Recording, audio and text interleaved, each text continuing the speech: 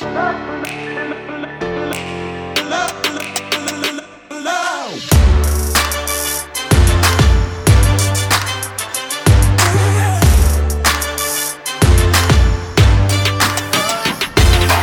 to another episode of Hitting Pay Dirt by Impact Sports.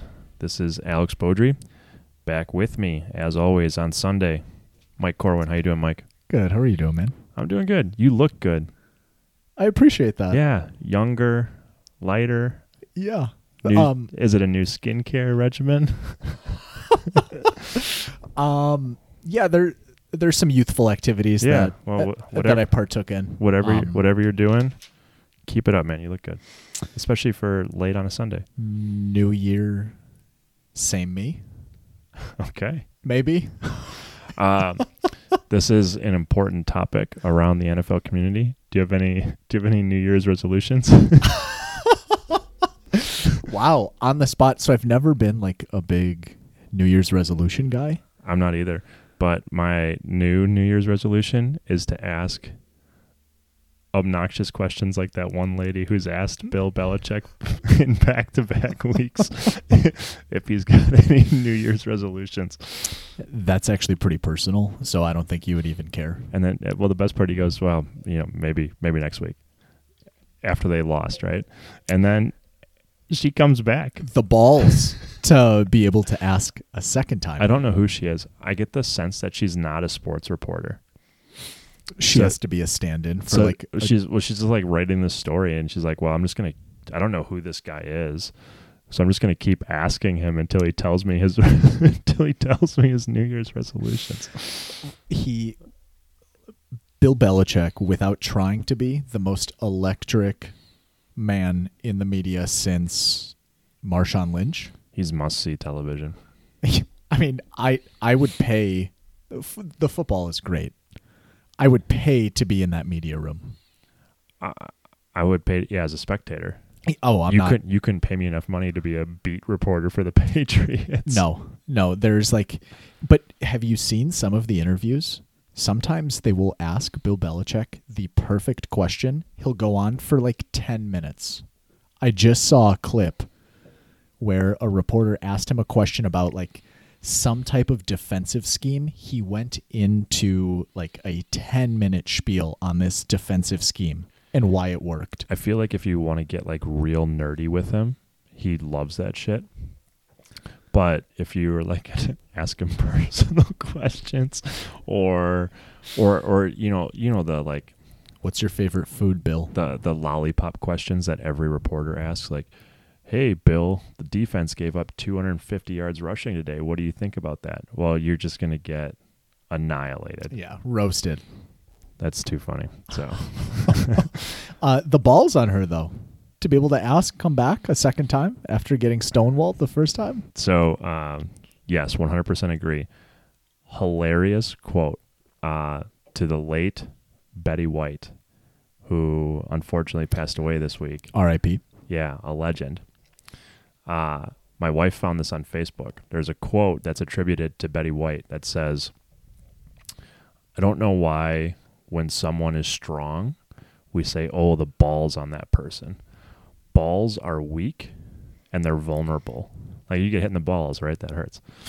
And it doesn't even need to be a direct, you just get it at the right angle. Yeah.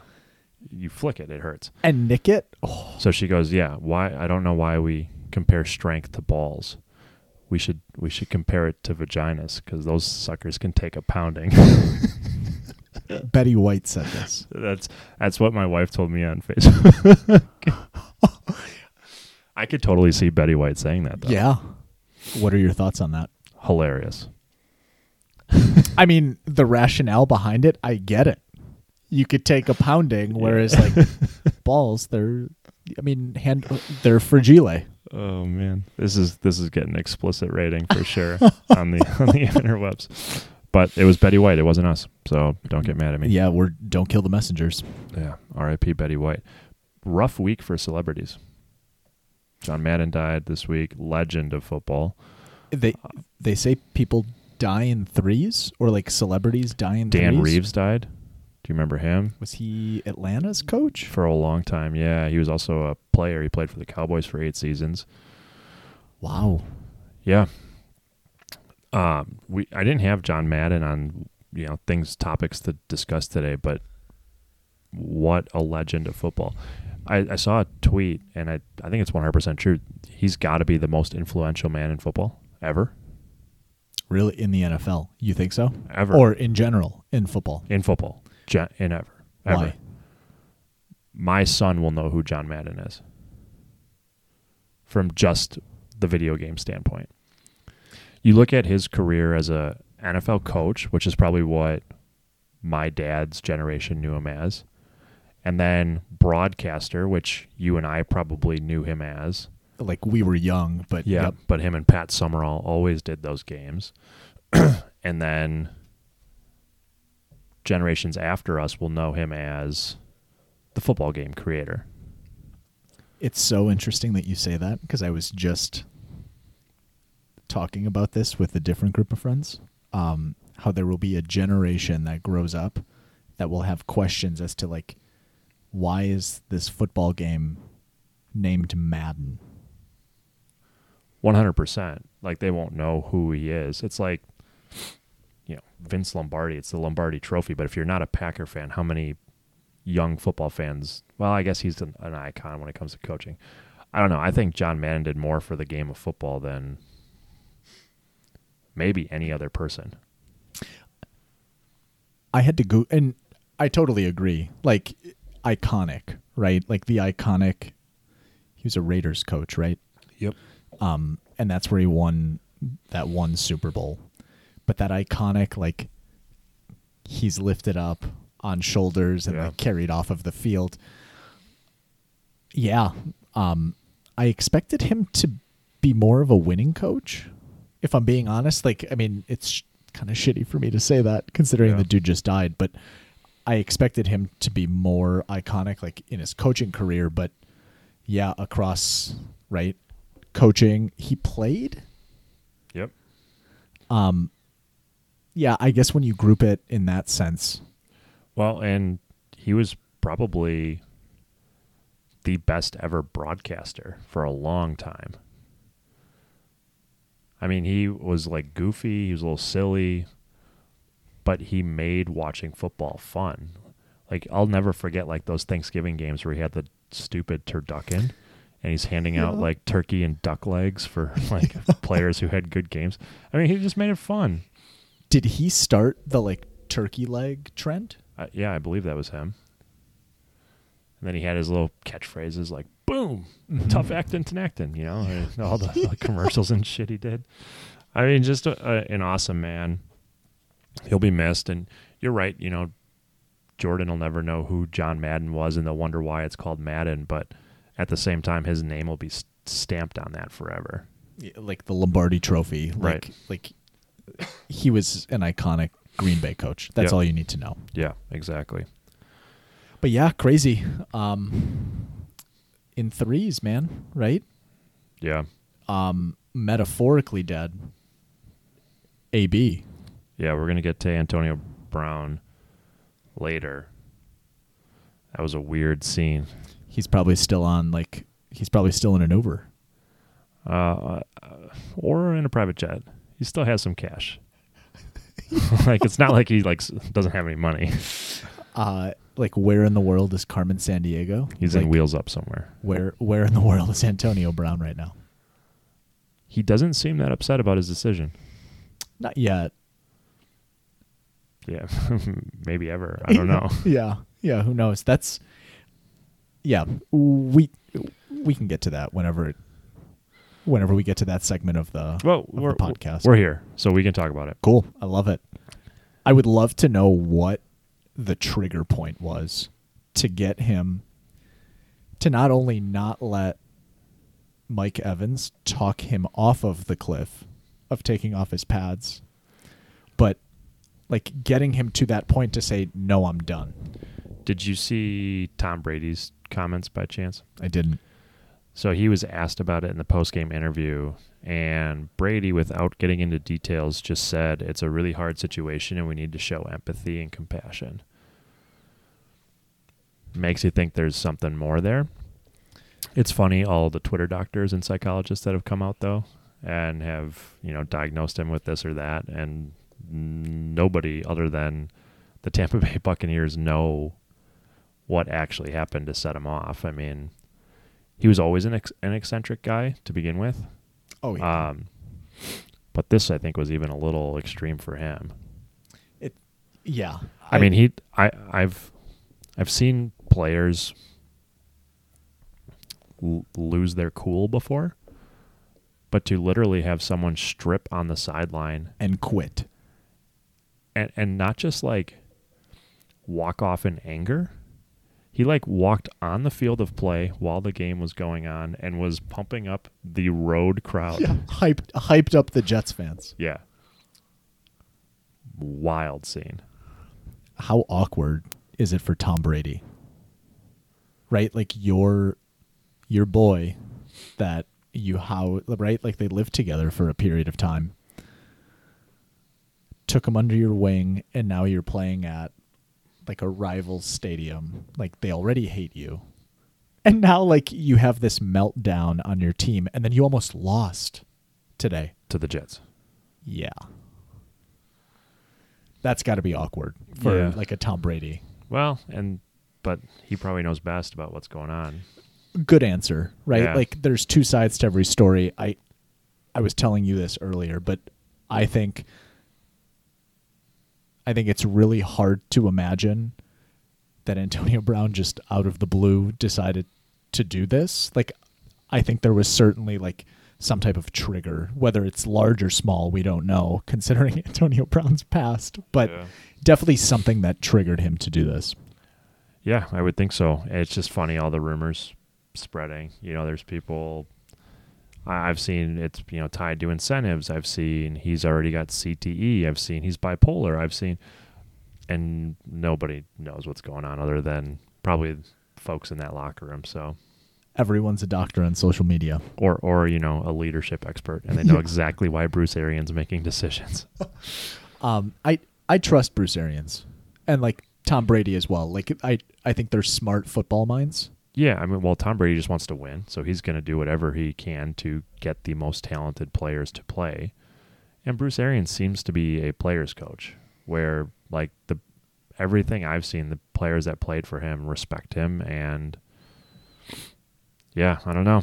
It'll be interesting. You can tell this story ain't going away soon, though. People are going to dig into it and figure out what happened, and this is going to be an NFL Live Sports Center like story for days to come. Like all week, this is what we're going to hear. The good news is, if you're a Buccaneers fan, is you still have Tom Brady. Like anywhere else, this could be a distraction that derails your team a week before the playoffs. You have one more regular season game. But you have Tom Brady. So you're probably still okay.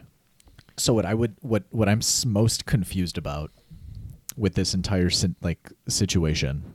How are they losing to the Jets by 2 touchdowns? That is also super confusing. Like how do you go down, and you almost lost to the Jets today? Yeah, but the Jets, man, just losing in total Jets fashion.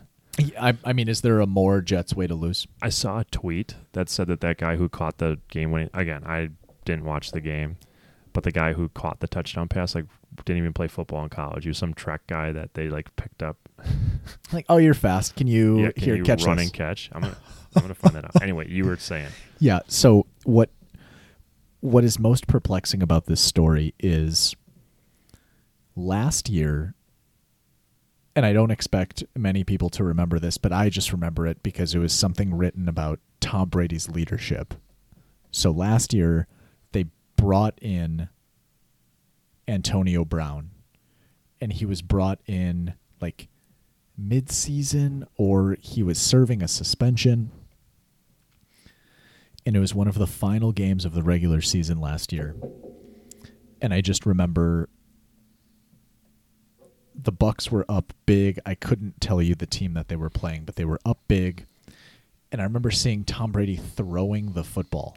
Yeah, we talked about this in an earlier podcast. Oh, we did? Yeah, where you were saying he was getting him his number of receptions so that he got his incentive. Is that where you're going with that? Yeah. Yeah. Tom How many quarterbacks do you think in the NFL know the contract and incentive terms of other teammates that will help boost them up to get them their bonus? Very few, I would think. Do you think AB went up to Tom and said, "Hey, bud, I need 5 catches"? That seems more likely to me. Yeah. And Tom being a good teammate and being like, "I got you. Don't worry about it." Yeah, you would think so. What's crazier is, so how many games did Antonio Brown miss this year? Half? Yeah, like I was going to guess 4 to 6. I don't remember how many, but he had the 3-game suspension, and on top of that, he had the injury. For the fake vax card injury, and then didn't he get? Was he on a COVID list? No, he was vaccinated. Sorry. Couldn't help myself. That was good. He would have hit his incentives had he not falsified a vax card or just paid his cook. The vax card thing was the perfect timing if you're Antonio Brown, because he was hurt when that came down. So he served his 3-game suspension, but he was likely to miss at least 2 of those. I mean, still, he'd play one of those. He'd still have another game under his belt to meet those incentives. You would have already met it at this point, bro. Yeah, for sure. Spot Trek had a good tweet today. So he had about $1 million still in incentives that he could have earned. Pull up this list. He only needed 8 more catches to unlock a third of $1 million. That one might have been tough, to be honest. How many catches did he have today before losing it? Well, he had 3 catches today. You figure he finishes the game with 6. He only needed 5 more catches next week. That's gettable. Oh, that's... He needed 55 receiving yards to get another $333,000. That's gettable. Yeah. And he needed just 1 more touchdown. So 8 catches, 55 yards, and a touchdown for another $1 million. I know there's a lot swirling in the media about him being unstable and whatnot. Something tells me that there's just more layers to this that will eventually come out, I'm sure. But yeah, something tells me it wasn't just based on incentives or even a benching. Hey, you came to the game late, buddy. Whatever the case may be, and you're not going to play. You want to take a guess at his career earnings? How much he's made in his 11 years? Sure. Across 11 years, I'd say... Wow. Dude, that's hard. Because, you have to think back. He was a 6th-round draft pick. Right. I'm going to guess 65 mil. That's a good guess. 80 million. He made 69 mil with the Pittsburgh Steelers. Nice. He made $860,000 with the Raiders. Didn't play a snap, huh? He made $5.4 million in cash with the New England Patriots. He was on that team for 10 days. Yep. A game and a half, right? There was some rumors that they were going to go after him for that signing bonus. I don't know if they ever did. I do remember that. Wow. Interesting. Yeah, who knows? I can tell you one thing. SportsCenter and other media outlets will not let this go. This will be news for a week. Yeah, for a while. So buckle up, brace yourselves. It's going to be a fun one this week. Oh, man. All right. Well, we'll stick with the NFL, and then I do want to get back to college football. Just some interesting Twitter gossip. Please do share. So the Jags are in full-blown search mode, trying to find their replacement for one Urban Meyer, which I don't know how you replace an Urban Meyer. He is truly 1 in a billion. 1 in a billion. Well, I know how to replace him. Bring in his cousin, Rural Meyer. Good one. Yeah, I'm hanging around you too much. COVID vaccine jokes and dad jokes.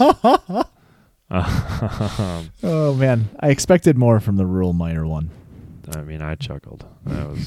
Although it was more of a sympathy chuckle. But he is one of a kind. Yes. Sorry, I cut you off. Anyway, so the Jaguars looking for a coach. I've heard both offensive and defensive coordinators for said Buccaneers have interviewed. I heard the offensive coordinator for the Cowboys has Kellen Moore. Mm-hmm. And then so they're interviewing guys.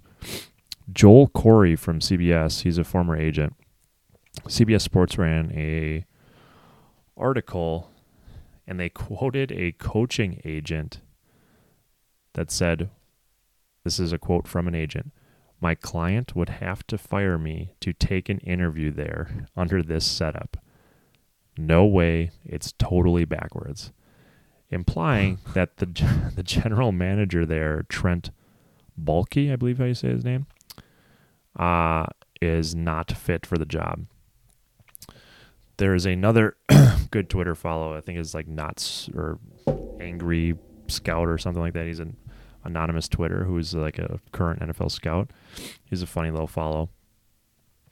He said that like Baalke's got to go. So if you go deep into the bowels of football Twitter, they're mutinizing against the general manager of the Jacksonville Jaguars. And are you surprised by that? Well, if he was the one responsible for bringing in Urban Meyer, a lot of times the GM and the head coach are going to be kind of tied at the hip.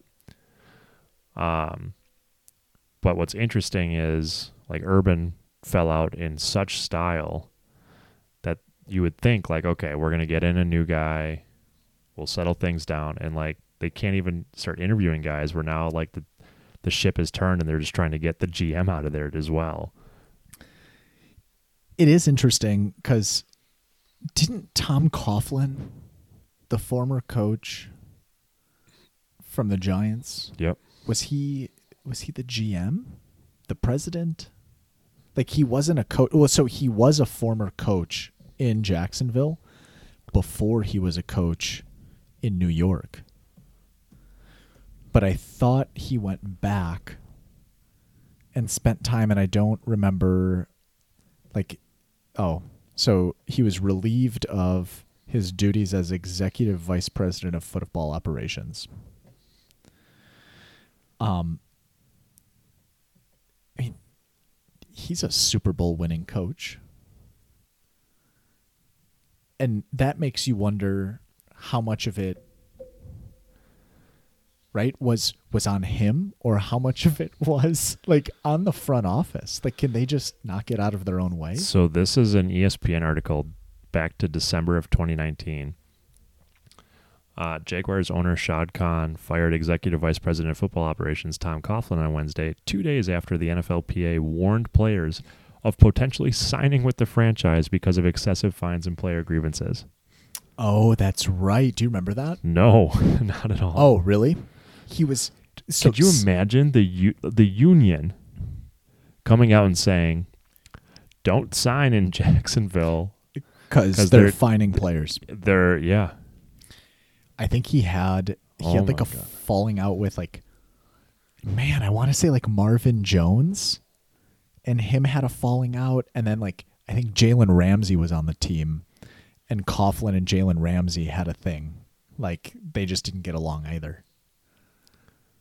I don't remember this at all. Don't sign here. They're fining players. I love that. What a yeah. That's so intriguing, especially like if you're Shad Khan, owner of the Jacksonville Jaguars, you got to be in a hot seat a little bit, right? Because I mean, You can't fire the owner. so you're the expert here. The existing NFL owners, do they have to vote you in or approve you as an NFL owner before you actually can buy an NFL team? It's a good question. I actually don't know the ins and outs of how to become an owner. I thought there's some type of voting that occurs amongst NFL owners to allow a new owner into this into the club, for the lack of a better term, which isn't that surprising if you think about the NFL and some of their exclusivity. But if you're Shad Khan, you got to be on the hot seat a little bit. Yeah, but you can't get kicked out for incompetence. If you could, that sweet old lady who runs the Chicago Bears probably should have been kicked out a long time ago. Yeah. Or the Detroit Lions, or the Cleveland. I mean, there's a lot of bad, I shouldn't say bad franchises. There are a lot of franchises who have struggled mightily for decades. And unfortunately for them, when you're really rich, you can kind of do whatever you want. And as long as the check's clear, you can pretty much do what you want as long as you're not hurting the shield. You're not hurting the brand. So, Sure. Racist comments. But even look at Kraft, what he got in trouble for. We talked about that a couple weeks ago. Oh, yeah. What happened to him? Yeah. Nothing. The videos got deleted. Yeah, and he settled out of court for who knows what, and yeah, that's done and over with. Yep.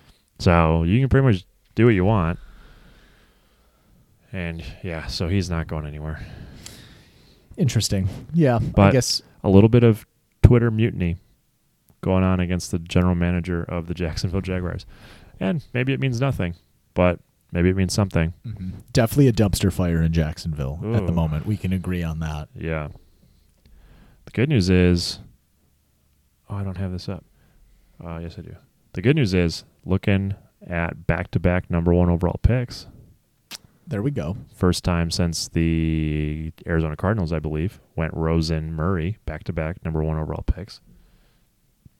Do they pick Trevor Lawrence's replacement? I'm only half kidding. You would think he's got a longer leash, especially given all of the drama this season. He's had a tough draw. And he's been quiet about it. He seems like a quiet guy to begin with, which is probably best.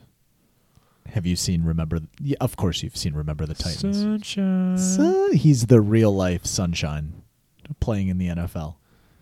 Yeah. Good for him. I wouldn't mind being Sunshine. Another parody account when the Urban Meyer stuff hit and the girl was pictured dancing on him. There was a parody account that said that Urban Meyer actually came out and said that it was Trevor Lawrence dancing on him. I love the internet. Undefeated. Undefeated. Which is kind of funny because if I'm thinking back to the video, you can't really see her face.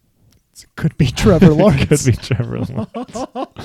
Except, Trevor's 6'5", and I'm sure he's taller than Urban Meyer, but that's hilarious. How tall or how short was the bar stool that he was sitting on?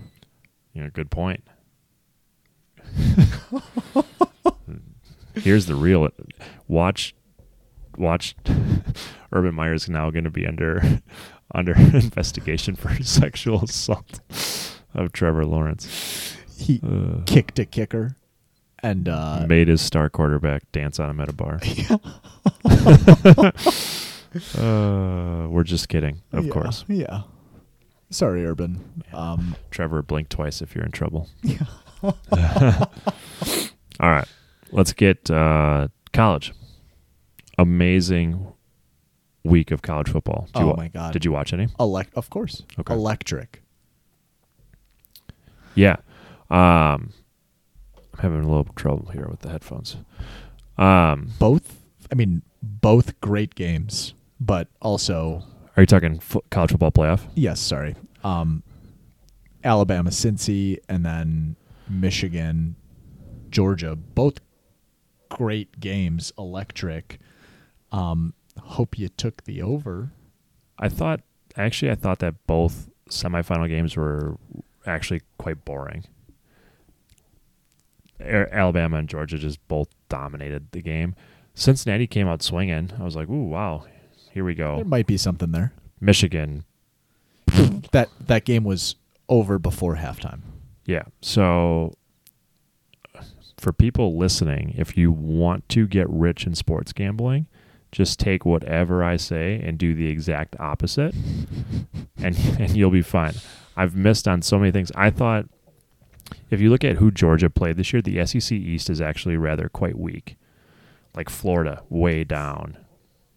You know, they play like Vanderbilt and Tennessee and Ole Miss might be like. Yeah, so like Georgia, I think the best win they had was like over a 9-4 SEC team. And then you watched them get dismantled by Alabama in the SEC championship game. And I was like, and Michigan beat Ohio State handedly.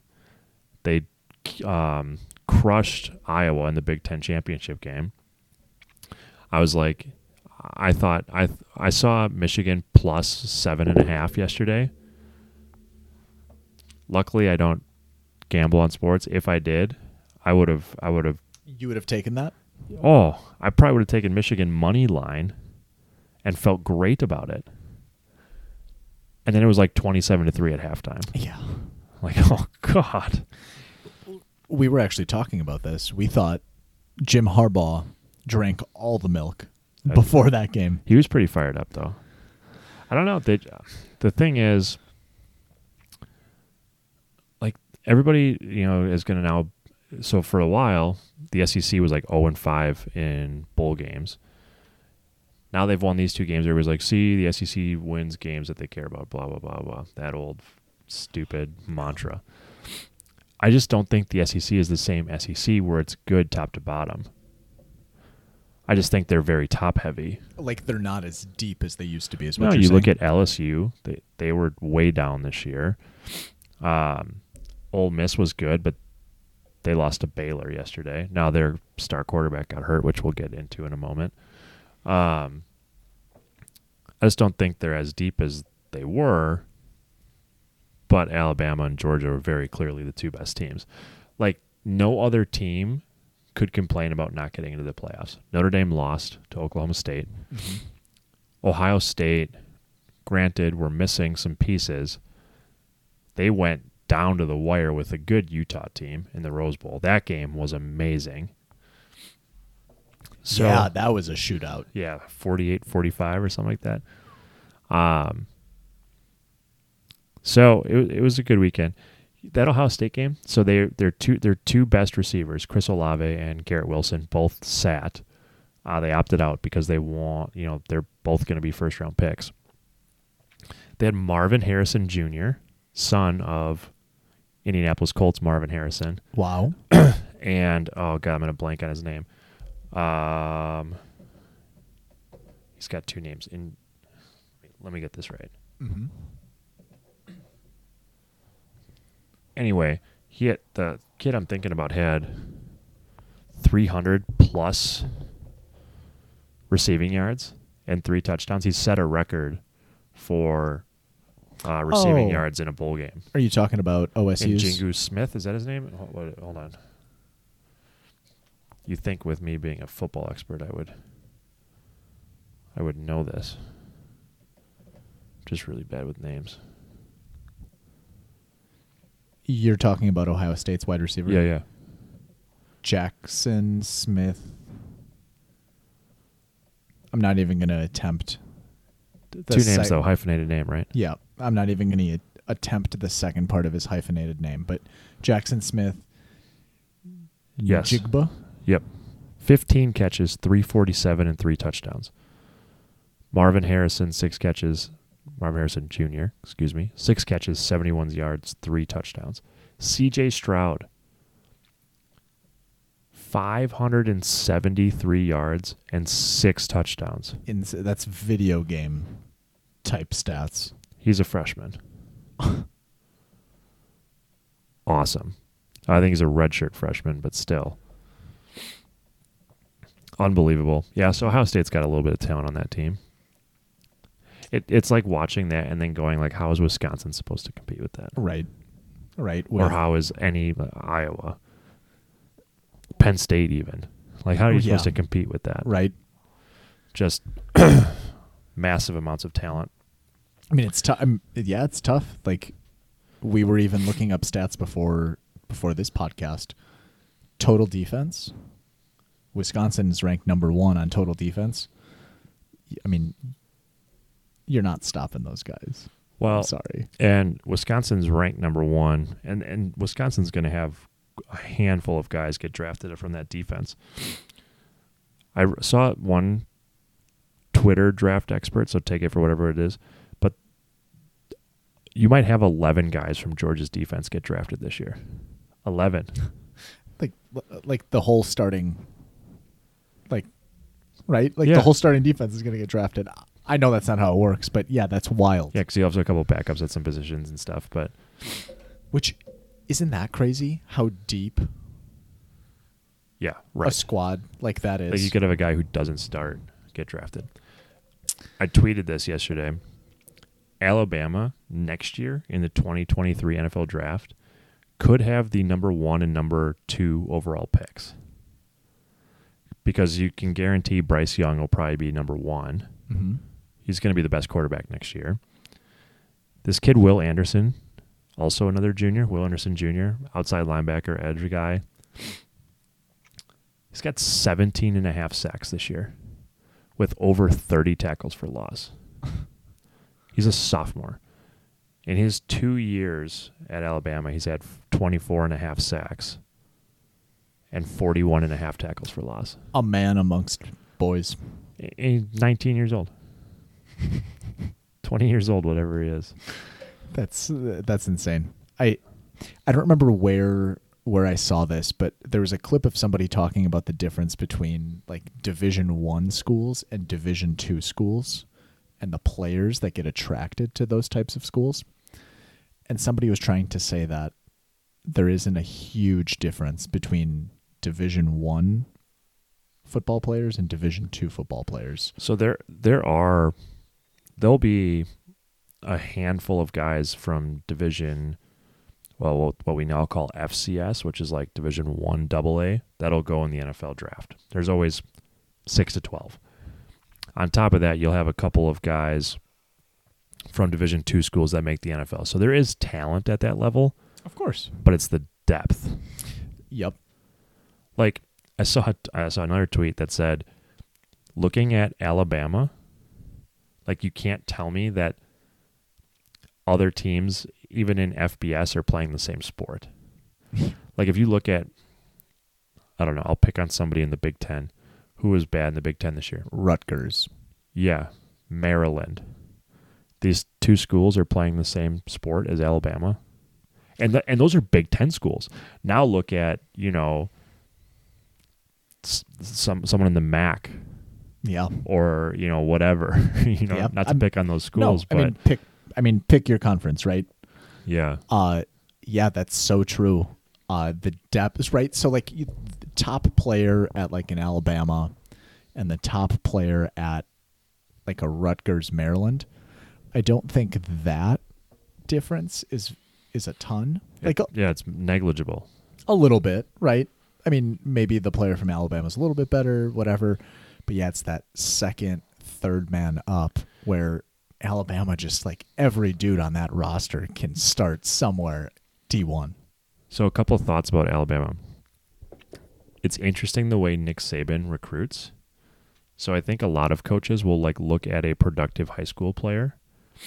And like let's say you have a running back who, rushes for 4,000 yards and over his career, and like a lot of schools will go for him. Saban treats it like a pro team where he only recruits guys who fit.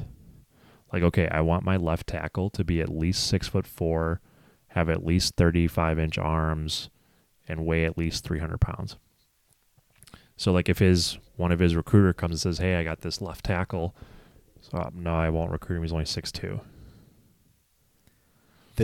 This is actually confirmed. He treats it like an NFL team. Guy knows what he likes. Well, it's also a lot easier to do that when you have the pick of the litter. I mean, It's pretty easy to recruit when you got that A on your shirt and you're Nick Saban and you've been to 6 of the last 8 national championship games. It's pretty easy. it has to be pretty, yeah. Like you have Nick Saban is on the phone? Oh, I want you to play for me. You want to play in the NFL? Come play for me. You got a real good shot of doing it. Yeah, here are the numbers of the last 5 years of players from Alabama that went to the NFL. Yeah, insane. What do you think that percentage is? More than 25%. On the roster?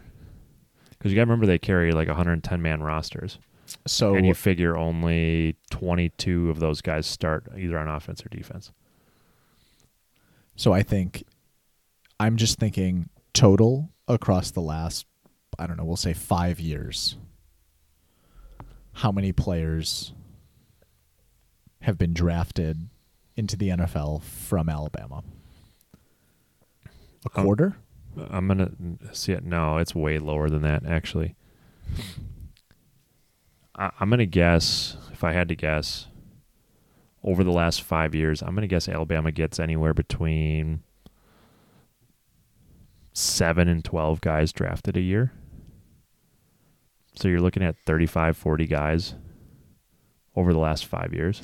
Okay, I guess that's true. Yeah, that makes more sense. Yeah. That'd be my guess.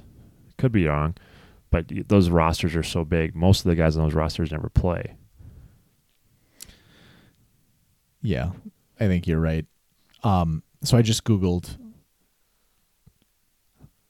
and Wikipedia has given me a list of since 1936. Oh, yeah. Let's start digging into that bad boy. 375 players have been drafted into the NFL from Alabama since 1936. So your 40 might be a little more accurate than my 25%. Yeah, that's all right. The other thing I was going to say about Alabama,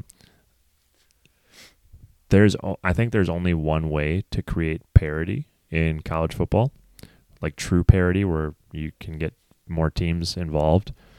Unfortunately, it comes at the cost of the athlete. I think if you cut the number of football scholarships across programs by 10, I think you would create a ton more parity in football. Because think of the bottom 10 guys that are getting scholarships, not on the roster, getting scholarships. Those 10 guys no longer are going to go to Alabama. They're going to go to Auburn. They're going to go to Georgia. They're going to go to, and now those guys that are currently at Auburn or Georgia, now they're dropping off to the next school, right? Unfortunately, you do that across 128 programs. You just cut 1,000 kids scholarships. I don't know if that's the right answer, but that would be a way to create more parity in sports, where at least some of these other guys aren't going to sit at, Alabama for a couple of years hoping to make it with Nick Saban. Maybe they go play somewhere else. That's an interesting take. How do you think that NIL implicates? Yeah, it could help, right? And just say, you can go wherever you want to make your money. The problem is, like, NIL is not going to be a windfall of cash for everybody. No, right? For again, we're talking about the top people. Yeah. Like, NIL is going to be great. You're sitting at Kent State. Like, no offense to anyone at Kent State. Like, I mean, great program, but you're not making a ton of money. Or just like maybe you are, but you're just not going to have the same opportunity that you will at a Nick Saban-led program. Yep. Interesting. Well, last thing I want to say about college football. Did you see Kirk Herbstreit's comments? I did. Built different, dude. They're just built different today. Twitter was on fuego yesterday. Do you want to fill in the listeners at home just in case they missed? So Kirk Herbstreit, during the college football pregame on ESPN, basically said today's athletes are entitled. They don't love the game of football. They're all opting out because they're selfish. I mean, I'm paraphrasing, but that's essentially what he was getting at. To his defense, he did clarify his comments after the fact. I think he went on Twitter and was like, oh my God, I'm getting annihilated. Blown up. He's like, I didn't mean to generalize that. Obviously, some people who are opting out love the game of football, but, this is happening.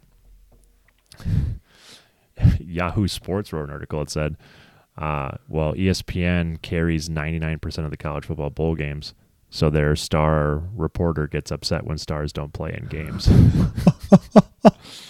Maybe. What do you think about his comments? I think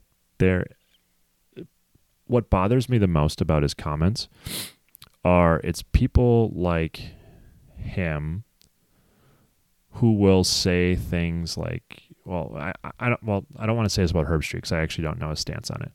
But I've noticed like certain people will come out and say like players need to get paid. We need to do more for players. They're, players' rights, players.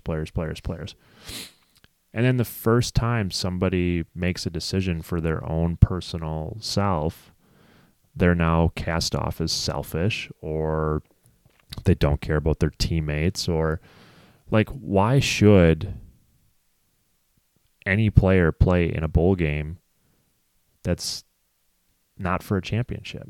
If you are truly, I think in my role as an agent, if a player asked me, what should I do? If playing in your bowl game can help your draft stock, you should play. Scouts are watching every game, especially towards the end. You might even have a general manager in attendance at that game. If it can help you, you should play. If it can't help you, if you are Chris Olave or Garrett Wilson, both who could be top 10 draft picks, playing in the Rose Bowl, which is a glorified exhibition game. Sorry, it is. It was a great game, but it's not going to help them. Why should they play and risk injury? I saw a great tweet from, I'm terrible with names. McKinnon, the UCF quarterback. I think I got his name right. He said, if we really care and you want players to play in these bowl games, play them the week after championship week. So right after the SEC championship, play the bowl games. Like, why are we waiting a month?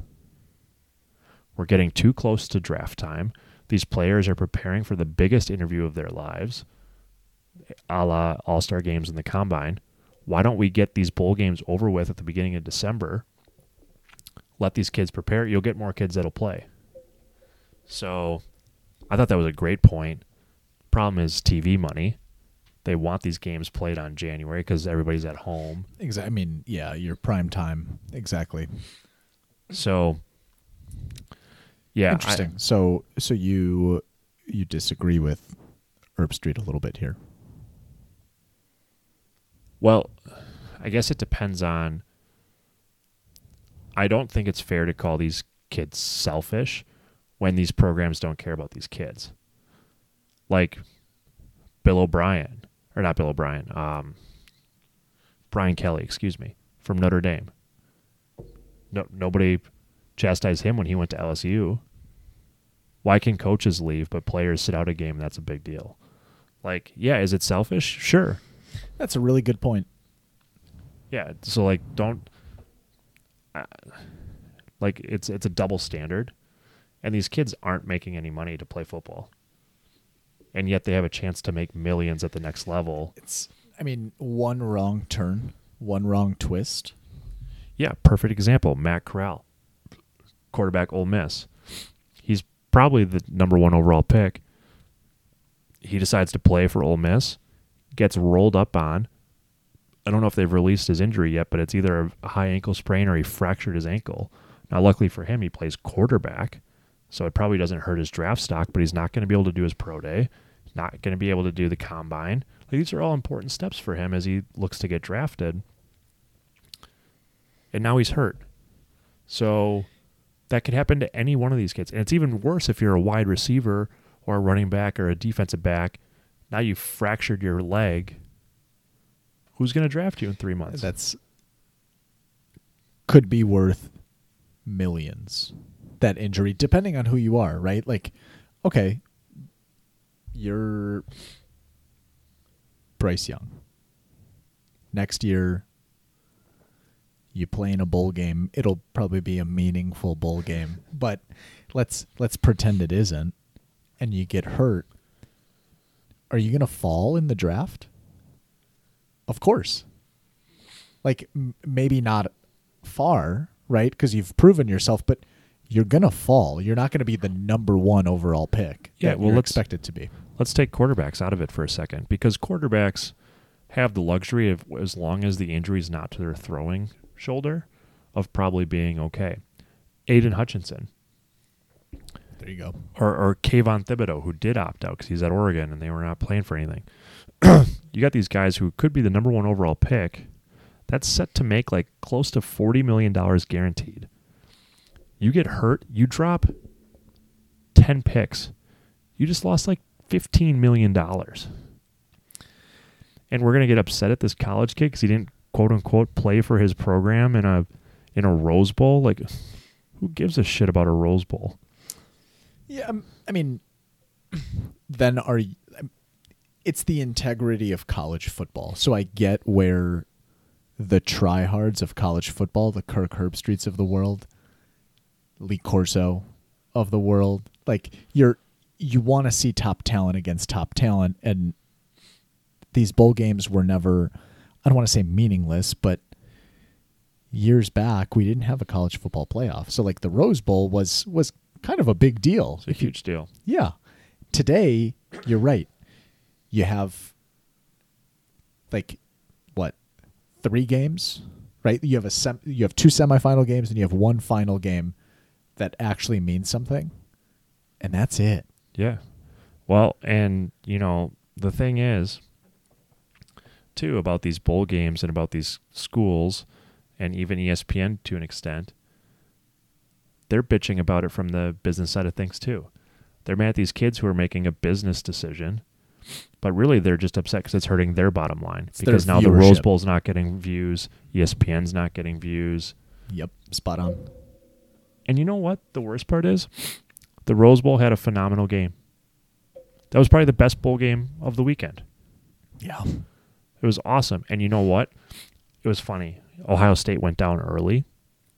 If you were on Twitter, oh, Utah cares more about this game. Ohio State doesn't care, they don't even want to be there. Well, turns out they care, and turns out they have a whole lot of talent, and they still came back and beat Utah. Yep. So I'm just, kind of sucks. I mean, I don't want to pile on Herbstreit because everybody else did. And actually, he's probably the best announcer in football. He's so well prepared. In college football? I think in football. Like, I think he's better than broadcasters at the pro level. Like, the guy is always so well prepared. I enjoy listening to him call a game. It's just a really bad take, and I think I would have expected more from Herbstreit, especially as a former player who went to the pros. I feel like that almost hurts more. Like, Yeah, I expected more. I'm not mad. I'm just disappointed. I'm working on my dad, my dad voice. You're killing it, man.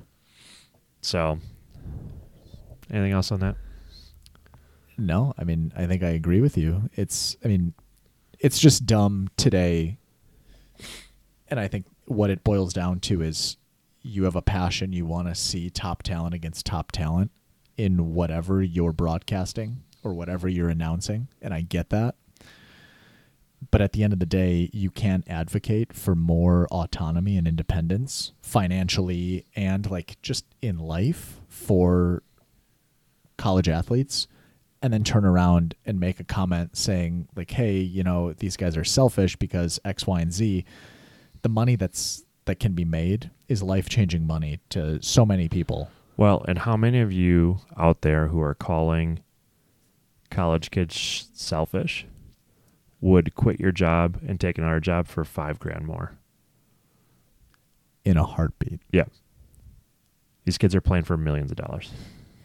And they're like, they can't do it without the bodies like that they have. Their bodies are their vehicle. If that gets hurt, that's their entire life is how their body can perform. Yes. That's their paycheck. And if they get hurt, whether or not it actually impacts their performance is irrelevant. It's all about the perception of it.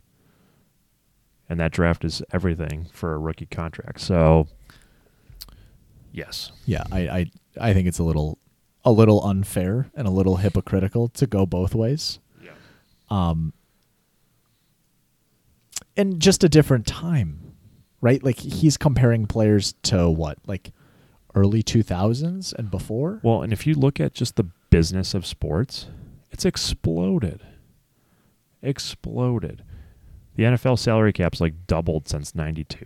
Mm-hmm. College Football makes billions of dollars, and these kids don't see a dime of it other than, they get their scholarships and their books. And, okay, sure. But they ain't getting paid for this, Well, most aren't. Good point. Good point. And now more are out in the open, somewhat legitimately. All right, I think we beat that horse. Mm-hmm. Do you have, do you want to do college football final prediction, or do you want to save that for the end of this podcast? No, let's do it right now since we're talking about it. Cool. Me or you?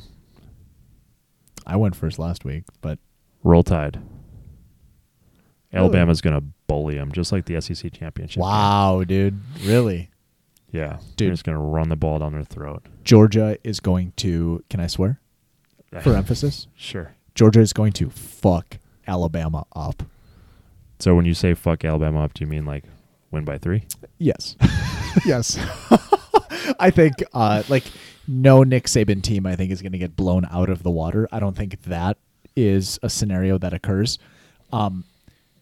Georgia is going to light Alabama up next week. They looked like the best team in college football last week. Did you watch the SEC championship game? We're not talking about that. Oh, but we're talking about the same two teams, right? Uh-huh. Hard to beat the same team twice, bro. And Georgia just looked like the better team. Do you want to take a guess at what Kirby Smart record against Nick Saban is? I'm going to guess it starts with a 0. That would be correct. Maybe it ends with 6. Ooh, no. 0-3. They don't play each other as often because they're on opposite sides. Well, 4 times what? Oh. Is it 4th time is the charm? Oh, what'd you find? Well, I'm just making sure this. I don't know if this is before or after they played last. He might be 0-4. Regardless, Georgia Bulldogs coming in and gonna bulldog Alabama. Okay, we'll see. Mm-hmm. I've been known to be wrong on this podcast, but I feel really good about this one. So for those of you listening, bet your house on the dogs because I'm like extremely confident. Do you know odds? So they don't play. So we could actually do this again next week. They don't play again until January 10th. Oh, what are we doing? They always play the second Monday in January. So we got some time before this one kicks off. Do you want to know odds? Alabama's got to be favored, but I'm going to go 8. You think Alabama's favored? Alabama's 100% favored. You sure? I don't know what jaggedy website you're on if you got something different. Georgia minus 2.5. According to who? I just clicked the first one. Sporting News. Georgia's favored to beat Alabama. Minus 2.5 today. Today being the 2nd. God, what does Vegas know that I don't know? Yeah, Bulldogs are 2.5-point favorites as of January 2nd. That's Over today. under is 52.5. Money line. Georgia minus 142. Alabama plus 116. Bro, take that to the bank, dude. Put 100 on Alabama. I feel like I'm taking $116. crazy pills here. Alabama's the number 1 seed. 3 trends to know. Alabama has won 7 straight meetings against Georgia. A streak that dates back to 2008. Crimson Tide are 8-6 against the spread. This is the first time Alabama is an underdog since Halloween of 2015 against, you guessed it, Georgia Bulldogs. Georgia 9-5 against the spread this year, and they're 5-1 when the spread is less than 20 points. The underdog is 6-1 in the last 7 meetings. So you're on to something. Alabama beat Georgia 41-24, and that game was never close. It's hard to beat the same team twice. And Georgia looked so much better in Atlanta. Semantics, bro.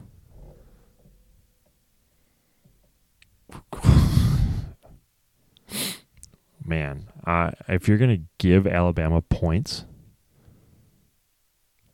2.5. Take them. Money line plus 116. I'm sticking it out, man. That Georgia defense looked phenomenal. Not when they gave up 41 points to Alabama. All right. We'll see. We'll talk about it more next week. Okay. So, Alabama. We'll see if Georgia. that line moves. I do love that we always have opposite takes here. Makes it easy. Yeah. Interesting. All right. Well, shall we get into the NFC East? Wrap that sucker up? I think we shall. Okay. The NFC East. Or the NFC least? Nice, dude. Boom. Yes, dad jokes galore on episode number 13. Dude, we're all over it. So, before we even get started, our boy here, Alex, for those of you at home listening, he has one son, cutest kid in the world. Thank you. Alluded to him earlier, Jordan. Homie's about to have a little sister. Yes, I mentioned that on the Wednesday podcast because I was giving the listeners scheduling might be a little bit tricky coming up because we're scheduled to go to the hospital on Friday. You're going to be a father of 2. I know.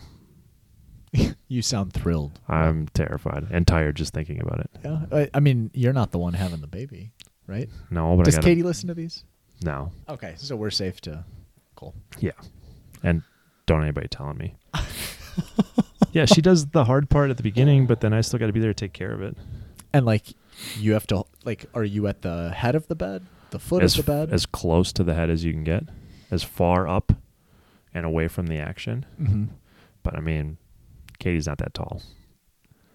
You're there. You're in it. Do you give her a hand, a back rub, what? No, she didn't. Well, the first time around, she was going to throw up because of the pain, and she's like, I'm going to throw this fucking bucket at your head. Those were the exact words that she said. Not paraphrasing this time. No, that was a quote. That's a direct quote. Yes. And a true story. And so she didn't want any back rub. She didn't want a foot rub. She actually wanted me probably not to be there. At least in that moment. I mean, she wanted me there. Yeah. But you just weren't doing something correctly that she wanted at that time. I wasn't doing anything at all. Women are crazy. There is your for the record, childbirth is like witnessing an exorcism, and anybody who is a parent can attest to this. You're gonna get canceled on your own podcast, man. I love it. No, dude. So look, I've said it before, and I'll say it again. If men had to give birth, the human race would come to a screeching halt because we're sissies and there's no way we could do it. 100%. But when a woman goes through childbirth, it is like witnessing an exorcism. Katie was in so much pain with contractions, and we had to wait for the anesthesiologist to show up because apparently it was a busy day at the hospital. Her head was spinning on her shoulders. And then, it went around and yes, did a 360? Did a 360, just like the exorcism. And she told me she's going to throw the bucket at my head. And then she got that shot in her back. She was sleeping 15 minutes later. Bananas experience, dude. So this time around, did you learn anything from the previous experience? Going in now as this isn't your rookie deal anymore. This is now your second, we'll call it a Super Bowl. Yeah, this is going to be weird because this one's a little bit more planned. At least as of now, things are subject to change, obviously. There's more experience. Not only for you, but for Katie as well. Yeah, she knows what she's getting herself into. But it's just a little bit interesting, like we're going to the hospital at 8:30 on Friday. That's a little bit weirder feeling than like Jordan. We went in at like 1 a.m. or 2 a.m. on a Friday night. Mm-hmm. So I don't know. Are you gonna offer like a hand? Like I feel like that's the most dangerous move is offering your hand. Getting crushed for your dude, and you come out and it's just like it looks like Brett Favre threw footballs at your hand all day. Yeah. No, I don't know. I'll do my best to not, make her angrier, provide whatever support I can, but I wish you could bottle up the pregnant woman strength and put it into like a pre-workout powder and sell it. Yeah. Like you're power cleaning 1,000 pounds with that pregnant woman powder strength. Man, shout out to the moms. If y'all can bottle that up and put it into a pre-workout, please do share. I do think this time will go quicker just because it's the second time. Time moms. I've heard it just walks out. Yeah, I mean like They a baby giraffe. Yeah, give it 15 minutes and it can start running. It just slides right out, is what I was told. Well, I'll let you know. All right. It's like being at a water park. And that concludes Alex and Mike's Baby Talk. Please tune in next week. Yeah, we'll do a play-by-play. No, we won't. Okay. We'll lose all of our listeners. All right. Oh man. Can we please talk football now? Yeah, we can stop talking about childbirth. Thank you. It's making me queasy thinking about it. Oh man. All right. How did you get triggered by me saying the NFC least? That was our segue into childbirth. NFC least. And you're like, "Oh yeah, that reminds me. Alex is having a baby." That's a good question. I think so. I have boys at the top of my list for Cowboys. And that's what did it, huh? Which made me think of Jordan. Which made me think of, okay. Parent. Don't ask questions that you don't, not prepared for the answers to. It's a scary place in here, dude. So, but that was not a planned thing on your end? To ask you about, no. Okay. No, love it. There's nothing written down here that says ask Alex about childbirth next week. I got a perfect time for this. Right after we talk college football, right before we talk about the NFC East, baby talk. Baby talk. I love it. Oh, man. All right. Yeah. Should we talk about the NFC least or the NFC East? Got a little bit more interesting today. Just a little bit. Dallas still won the division. But the Packers clinched the number 1 overall seed with the win over Minnesota. The Packers also did a huge favor for the Philadelphia Eagles, who are now 9-7. So Dallas is 11-5, I believe. Philly's 9-7. Every time I see WFT, I think WTF. Do you do this? Like you read an online article and you just see WFT? Yes. So the Washington football team's 6-10. Also fitting for that team name. Another sidebar discussion here. Did you see those bros trying to reach Jalen Hurts' hand and the stadium broke? And someone's like, "Welcome to Dan Snyder's football team." Like, what a better physical representation for what that poor franchise has been through. What's going through your mind if you're Jalen Hurts? Like poor Jalen. Well, thank God you didn't get hurt. Yeah, like those guys, they're like, I don't know, 6-7 people fell out of the stands. Like that's several hundred pounds that could have fallen on him. And, like, not to mention you don't know who these people are. Like, luckily they got up. They seem to be nice fans. They're just trying to take pictures and stuff with them. But, like, good God. It was like they're up on the stadium And what fell with them looked like one of those like little barricades you put like in the street. Oh, like at a parade. Yes. Yeah. No, I know it, like the barred. Yes. Yeah. That's what fell. Or so something. like, hey, should we put up some like physical barriers? Oh no, just go grab that thing from the hall and just stick it up on the side. Yeah. We'll be fine. Just balance it. No one's going to lean on it. It'll be fine. What is going on? Oh my God. Oh man. No, that, I mean, glad he's okay, but I mean, what goes through, I don't know if I'd ever trust another like run into the tunnel with people like leaning against a railing ever again. Yeah. I don't know how that works. That's wild. Couldn't believe that today. Any surprises for this division before we do team by team? I mean, that's tough. Surprises, like I guess the Eagles are having a better year than I thought they would. Yeah. Cowboys are like every year there's nothing but a hype train that's coming at the Cowboys. And every year they seem to disappoint. To be honest, like I'm not surprised that they're 11-5 because of the division that they're in. I think they're, sorry to anyone in Dallas listening. I know that we probably have a couple listeners in Texas. Dallas is just overhyped every single year. And I think every single year they underperform. And I think this year is just like an invincibility cloak of 11-5 as a division leader that just isn't true. Like, I don't think they play like an 11-5 team. Like, you're not a game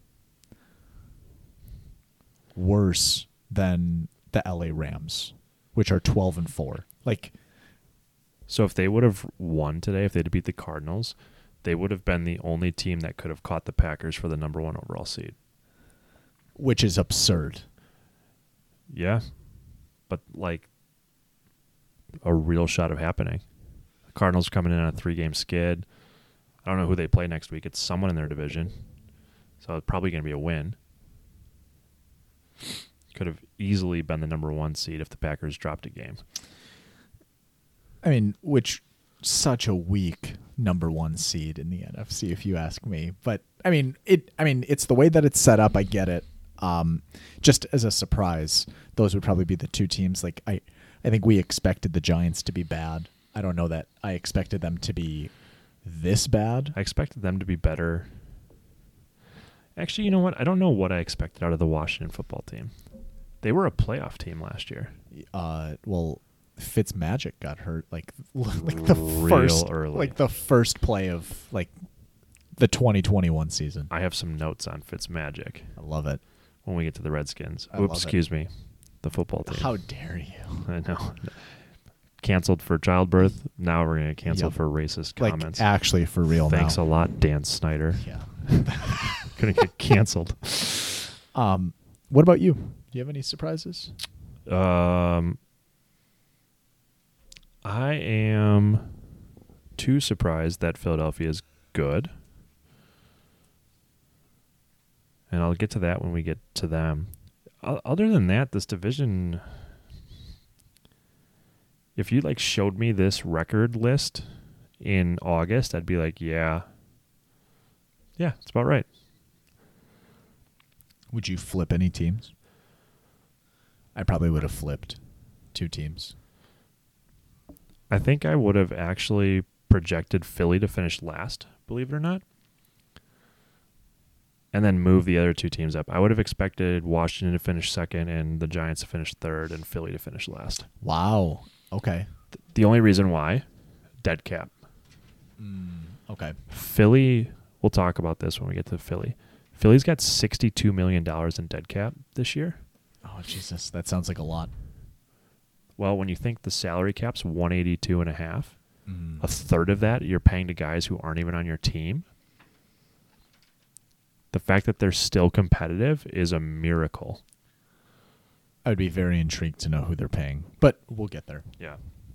So I would have, just from a financial standpoint, I would have projected Philly to be much, much worse. But they're doing a heck of a job, and they're going to be a playoff team. All right. Anything else in the division? Nope. All right. Let's go top to bottom. Starting with Dallas Cowboys, allegedly America's team, which not true. Depends who you ask and where you are. Thanks to their 56-point beatdown on the Washington football team last week, they are first in points scored, and they are tied for 7th in points against. PFF has them as second overall, first on offense, 12th on defense. When I was digging into the Cowboys here, I think we got to start with Micah Parsons. The 11th pick out of Penn State is a monster. And he's having a monster rookie year. He's my bet to be Defensive Rookie of the Year. I know he was Meat Sticks' Defensive Rookie of the Year pick. Through 15 games, he had 13 sacks and 3 forced fumbles. I mean, the dude's a monster. I was going to have a take. If you went back and redid the 2021 NFL draft, like, would you take Micah Parsons top 5? I was going to go as far as say he should be the number 1 overall pick. But then I went through and looked at the draft. Last year's draft was incredible. So I'll run through some names. We have the 3 quarterbacks, Lawrence, Wilson, Lance. Jury's still out on all of those. Kyle Pitts with Atlanta. He just became the second ever rookie tight end to have over 1,000 yards receiving. Mm-hmm.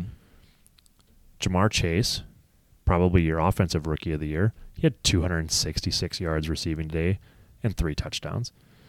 Jalen Waddle, who's having a monster year down in Miami. Penei Sewell, offensive tackle, drafted by the Lions. He's having a good rookie year. J.C. Horn, I think, might be the one who's having a tough go. Cornerback, drafted by Carolina. Then you got Pat Surtain the second, Justin Fields, and then Micah Parsons.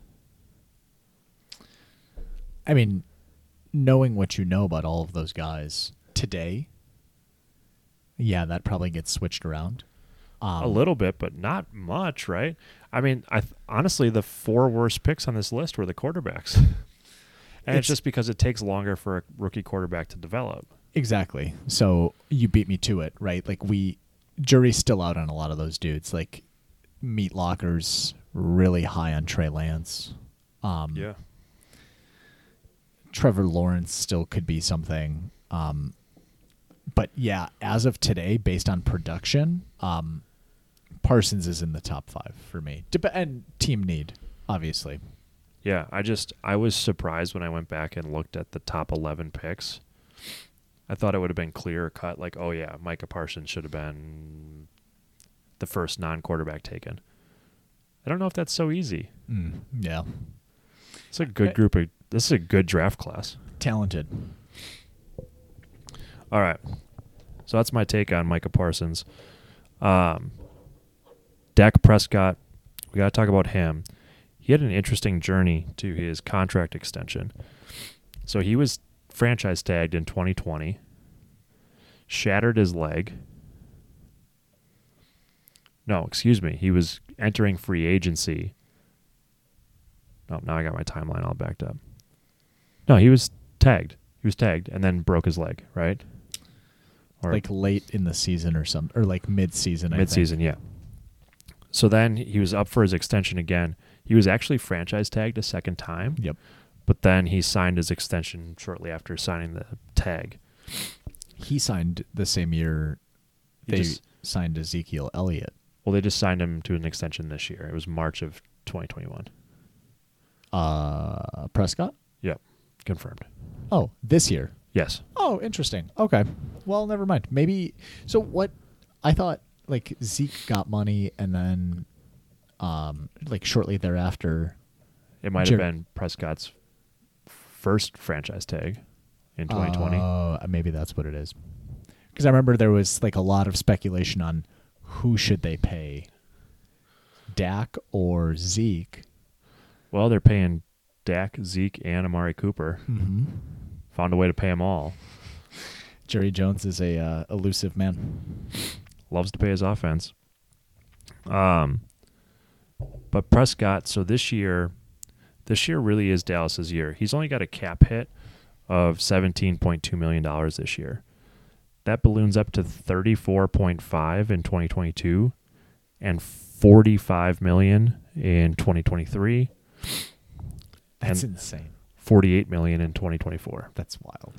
And then 2025 right now is a void year, so it's a year they tacked on to spread out some of that signing bonus money.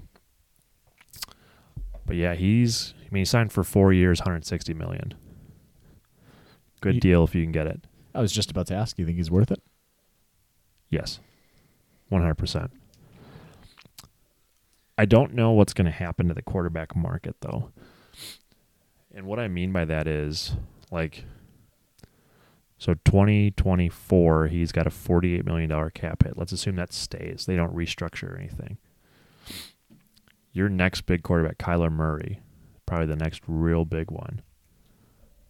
Are we going to see a $50 million quarterback year? The way it's trending. It only goes up. It doesn't come down. It's like the stock market. Mm-hmm. But what hurts teams is the salary cap did go down last year with COVID. But player salaries really didn't. Crazy. I mean, next year he's going to have, well, he's not a good example. Who would be a good example of this? Rodgers, I think. Well, who's going to be the highest cap hit next year? It might be Rodgers. Regardless, let's say you have a quarterback who's going to be getting paid $40 to $45 million next year, which will happen. The cap's 208. It's like 25% of your salary cap. Yeah. I would be shocked if we went backwards. It has to happen at some point, maybe. But then again, you think about TV deals and you think about how certain things and like the structure of certain TV deals, they only go up as well. So then you think about quarterback contracts with that. You're the most important dude on that team. Most guys want to get paid like it too. Like not everyone is Tom Brady. I have a hard time believing that we would go backwards, but I'm sure that we will find some guys. Is it going to be a Kyler Murray type player? No. But I'm sure we'll find some guys that maybe, love the team that they play for. It's a perfect fit. Everything seems right. I'll forego a little bit of extra money to stay in this perfect situation. If as a team you are able to draft and develop quarterbacks, you're at a huge advantage. Mm-hmm. And we'll talk about this when we get to the Eagles. Jalen Hurts is accounting for less than 1% of the Eagles' salary cap next year. So, if you can do that and get someone who's, think about, what Russell Wilson was able to do in Seattle. There's a reason why Seattle was able to go to 2 out of 3 Super Bowls when Russ was on his rookie deals, because he was making, $800,000 a year. That's a way to build a team. Mm-hmm. It is crazy to think about that, right? Your quarterback and running back, if either of those guys are getting paid, I don't know the last time a team has won the Super Bowl with those types of positions getting the majority of your salary cap. So no team has ever won a Super Bowl with their quarterback accounting for more than, I think it's 15% of the salary cap. Isn't that such a double-edged sword? Because you want to keep a guy that's going to keep you competitive, but you need to find you a guy who doesn't care about money, and we've talked about this 3 or 4 times. Yeah, pick your poison. Because once a quarterback wins a Super Bowl, they're going to get paid. Look at Joe Flacco, perfect example. Yep, Matt Ryan, another good one. Oh, I guess he didn't win a Super Bowl. Got there, though. Jimmy Garoppolo got there but didn't win it. Jared Goff got there but didn't win it. All these guys that get there, get paid, and then they're never going to go back because their salary is just too high. So, yeah. But a necessary evil. You got to be competitive, or like you have to have a good guy competitive at the quarterback position.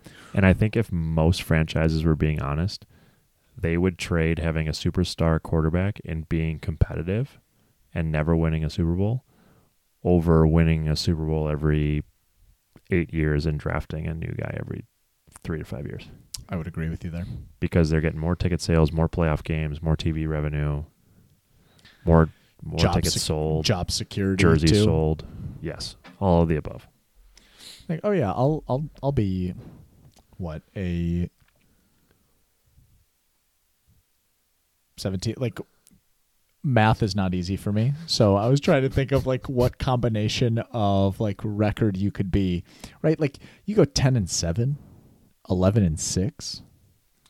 Every year you get a home playoff game. Like that's what the Packers care about. They want that extra home game in the playoffs, all that extra revenue. And if they win one, great. If they don't, we'll probably be in the playoffs again next year. Yep. All right, back to the Cowboys. Another kind of superstar young guy in defense, they have Trevon Diggs. Saw some interesting stats on him today, though. He has 11 interceptions, which is a lot. It's a lot. Mm-hmm. He's also, in back-to-back years, given up the most yards by a corner. So he's kind of a home run or miss type corner where, like even today against the Cardinals, A.J. Green, quick little double move. Diggs was sitting on that going for the pick and got burned almost for a touchdown. So it's like Diggs is just sitting there waiting. He's a ball hawk. He wants the picks. I think that's how you get 11 interceptions. Yeah, you take chances. It's 11, right? Yep. You're probably also getting attacked as well, right? Like if you're, I don't know, the top cornerback, I can't think of a name at the moment, but any top cornerback who shuts down a side of the field, well, yeah, you're not getting thrown to. Like nobody's throwing to that side of the field. You might have 3-4 picks in a year because your wide receivers aren't being targeted. Trevon Diggs, I actually did just like a little bit of research on him before we started this as well. He's one of the most targeted cornerbacks in the league. Yeah, the quarterbacks know they can get him, but he's also gotten them 11 times, which is a lot. Mm-hmm. Yeah, interesting. I expect Dallas is probably going to have some coaching turnovers. We mentioned it earlier. Kellen Moore is likely to be a head coach somewhere, so he'll be gone. That'll be interesting to see how that plays off. The Cowboys are $11 million over the cap next year as well. Most of that being with Dak Prescott taking that big jump in pay, but other players as well.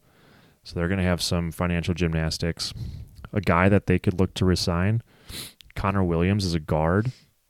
They're currently third in the league in offensive line spending for next year.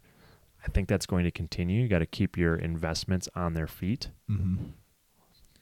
And Dallas loves to run the football. That goes back to Emmitt Smith. I mean, they just love to run the football, so you need to pay the big guys.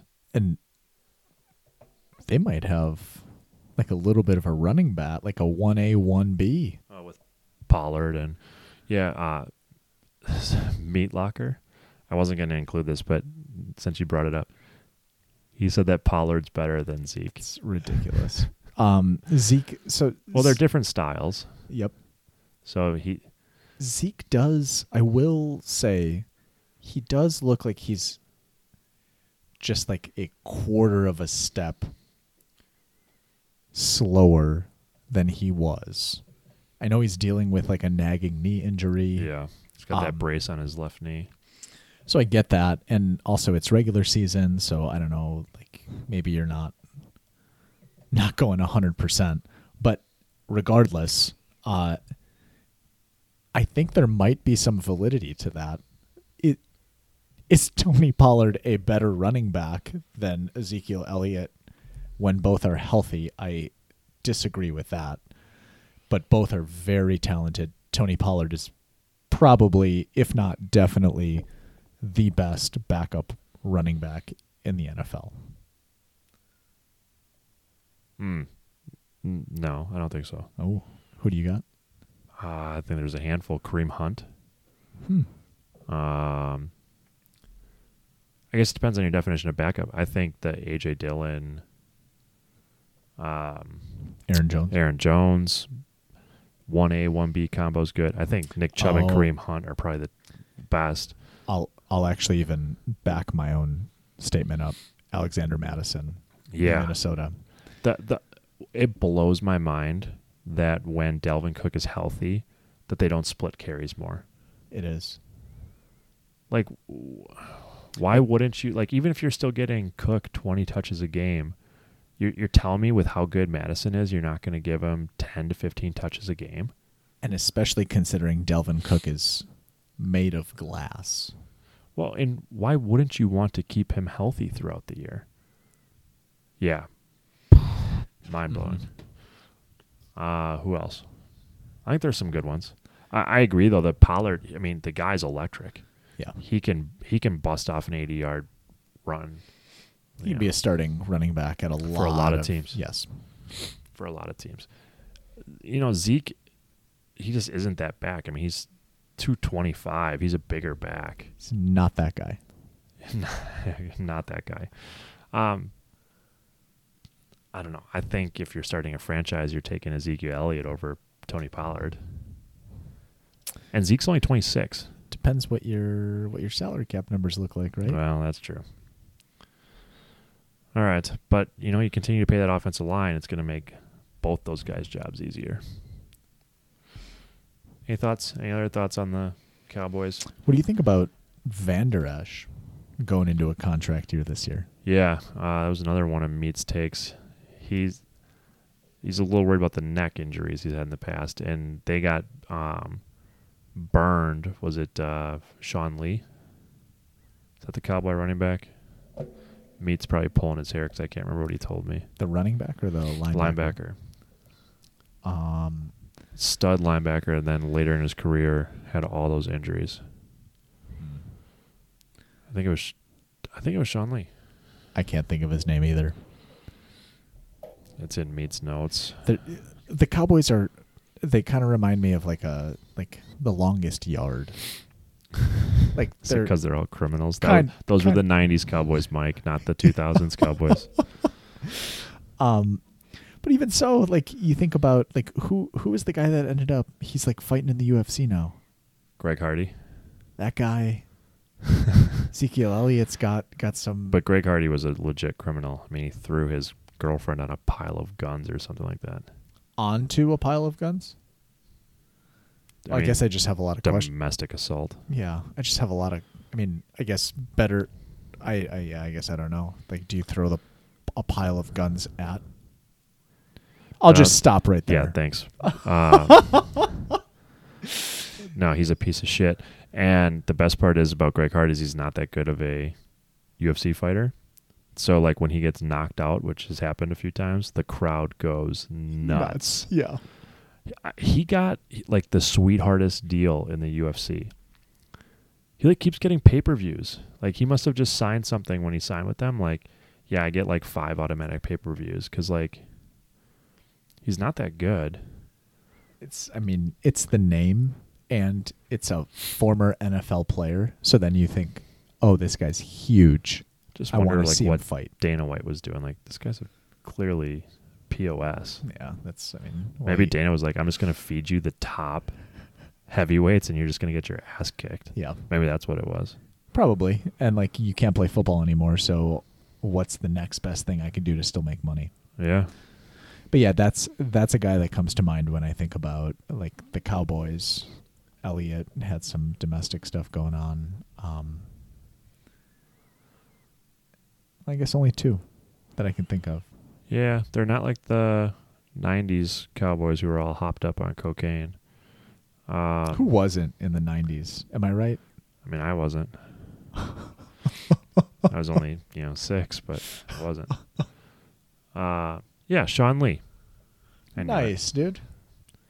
There you go, Meat. You can stop pulling on your hair. Mm-hmm. What's left of it. Shots fired. All right. Anything else on the Cowboys? Nope. All right, let's move to Philly. 9th in points scored. That shocked me. I mean, well, when you play the Giants twice. Yeah, but that's it. Dallas has a good defense. And Washington has a good defense. Like, even though Washington's a bad team, they have a good defense. Sure, you can beat up on the Giants for 2 games, but that shocked me. I would not have picked Philadelphia as a top 10 offense. In points scored. No. Yeah. No, I would not either. 12th in points against. PFF has them 7th overall, 7th on offense, 13th on defense. It's ridiculous. I agree, but it's not that far from what their actual numbers show. They've now won 4 in a row, which may be 5 in a row after today. I can't remember when I did the notes on this. It gets better if you're an Eagles fan. They have 3 first-round picks next year. 15th from Miami in the Waddle trade. 20th from Indianapolis with the Carson Wentz trade, and then their own pick is the 21st pick right now. Meatstick thinks that this would be a good spot for Deshaun Watson to end up if he's cleared with all of his, which I don't necessarily disagree with that. I'm going to take it one step further. I think this would be a good landing spot for Aaron Rodgers. Can you elaborate on that?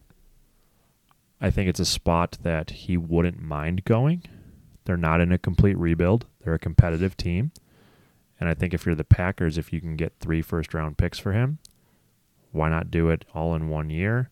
You would have 4 first-round picks this year to rebuild your team post-Aaron Rodgers. From that perspective, you make it sound very Compelling. Yeah, like I mean, it's a great. That would be a great deal. I think for both teams. And the best part is if you're the Eagles, you just kind of rip the Band-Aid off. Like, you're not trading all these future assets. Like, next year you still have your first round pick. And I don't think that Rodgers would mind going to Philly. It's better, like, who knows what that guy freaking wants. Well, that's true.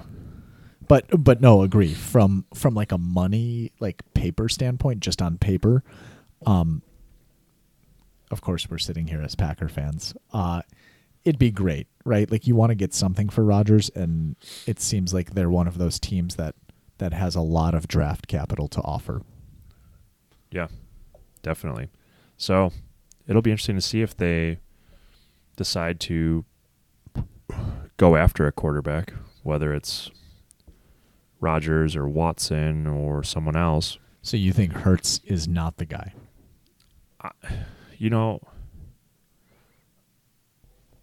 I like a great year. I like Hurts for one reason, and I mentioned this when we were talking about the Cowboys. He only accounts for 0.73 of the salary cap for next year. And they still have 2 years left on that deal. I think for the price, the Eagles hit a jackpot with him, and I think he can be good enough. Mm-hmm. Do they take one of these 3 if they don't trade for somebody, do they take one of these picks and draft a quarterback to start grooming behind Hurts? Maybe. Probably not a bad, solution. But man, for a guy who's going to make like $1 million next year, you can't beat the price point of a starting quarterback. And there's a lot worse quarterbacks than him. He was drafted in the 2nd round. Yeah. Wow. Well, if you remember in that championship run that Alabama had, he got benched for Tua in the championship game. Do you remember this? Yeah. I mean, now that you're saying it, yes. Killed his draft stock. Like, people are going, he's not even the best quarterback at Alabama.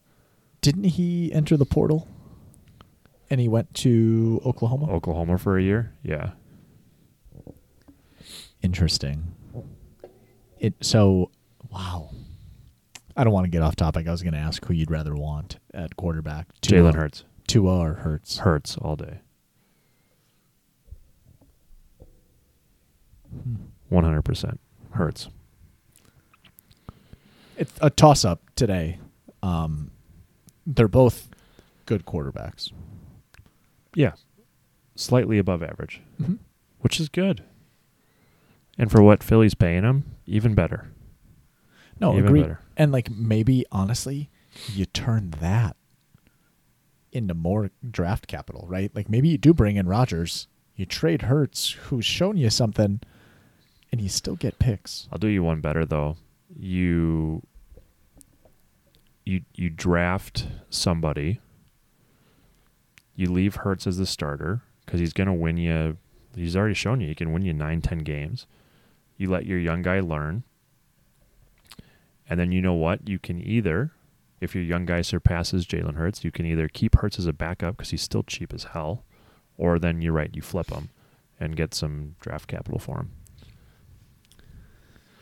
It sounds like we need to apply for some GM positions in Philly. Oh, I mean, you and I obviously could do better than everybody else who's out there. Depends who you ask. Yeah. What else you got on Philly? So I got a couple of guys they should bring back. I do want to go back to the dead cap thing. So I mentioned opening remarks on Philly. I was surprised at how well they're doing. They have $62 million in dead money in 2021. You could probably guess who the main culprit is. Who's accounting for half of that money? I mean, I'm cheating and I'm looking at it. Okay. Yeah, it's Carson Wentz. Yeah. $33.8 million. He is the number one worst dead cap hit in NFL history. Do you know who number 2 is? I do not. Jared Goff. Oh. The Rams had $22.2 million. We talked about this. Ironically, they were picks number 1 and number 2 in the 2016 NFL draft. They came out the same year? Yep. Carson Wentz went 1. Jared Goff went 2. Both the Rams and the Eagles said, you're good enough that we're going to pay you a lot of money and we're going to extend you, but you're not good enough that we want to keep you around through that extension, so we're going to trade you. We're good. And good that they found homes for both of those guys, right? Because Wentz kind of went through a case of the yip. He was a broken dude. Well, and Wentz, I think, found a good home in Indy. He doesn't have to be the guy. They have that awesome running attack down there. Great offensive line. Great offensive line, and he's doing enough, right? And the fan base is so much nicer than Philly, which Philly. I should stop talking about Philly. Uh-huh. Jared Goff hasn't had the same experience in Detroit. No. And his career may be coming to an end, or at least at that level, right? I mean, he might be like Mitch Trubisky, where he'll be a backup somewhere. Yeah. Yeah. So there's that. The dead cap thing is kind of incredible, which is why I'm so surprised Philadelphia has been able to be as competitive as they have. I mean, it's like giving every team $100 and then telling the Eagles they can only spend 70 cents. Yeah. And they're still competitive. It's incredible. A lot of value in some of their players. Well, it helps that they were able to draft Hurts in the second round for that exact reason. Okay, a couple guys that I think they should bring back. My first one, I'm going to go with Jason Kelce. Is that a 1-year deal? Yeah, he's 34. He might thinking about retiring, but he's the heart and soul of that team. He's a huge in the community. The city of Philadelphia loves him. I think just from like a morale standpoint, and he can still play. I think that's someone they should bring back. 34. Yeah, he's getting up there. He could be looking at retiring. I don't know how much. I mean, offensive line, you're just taking a beating.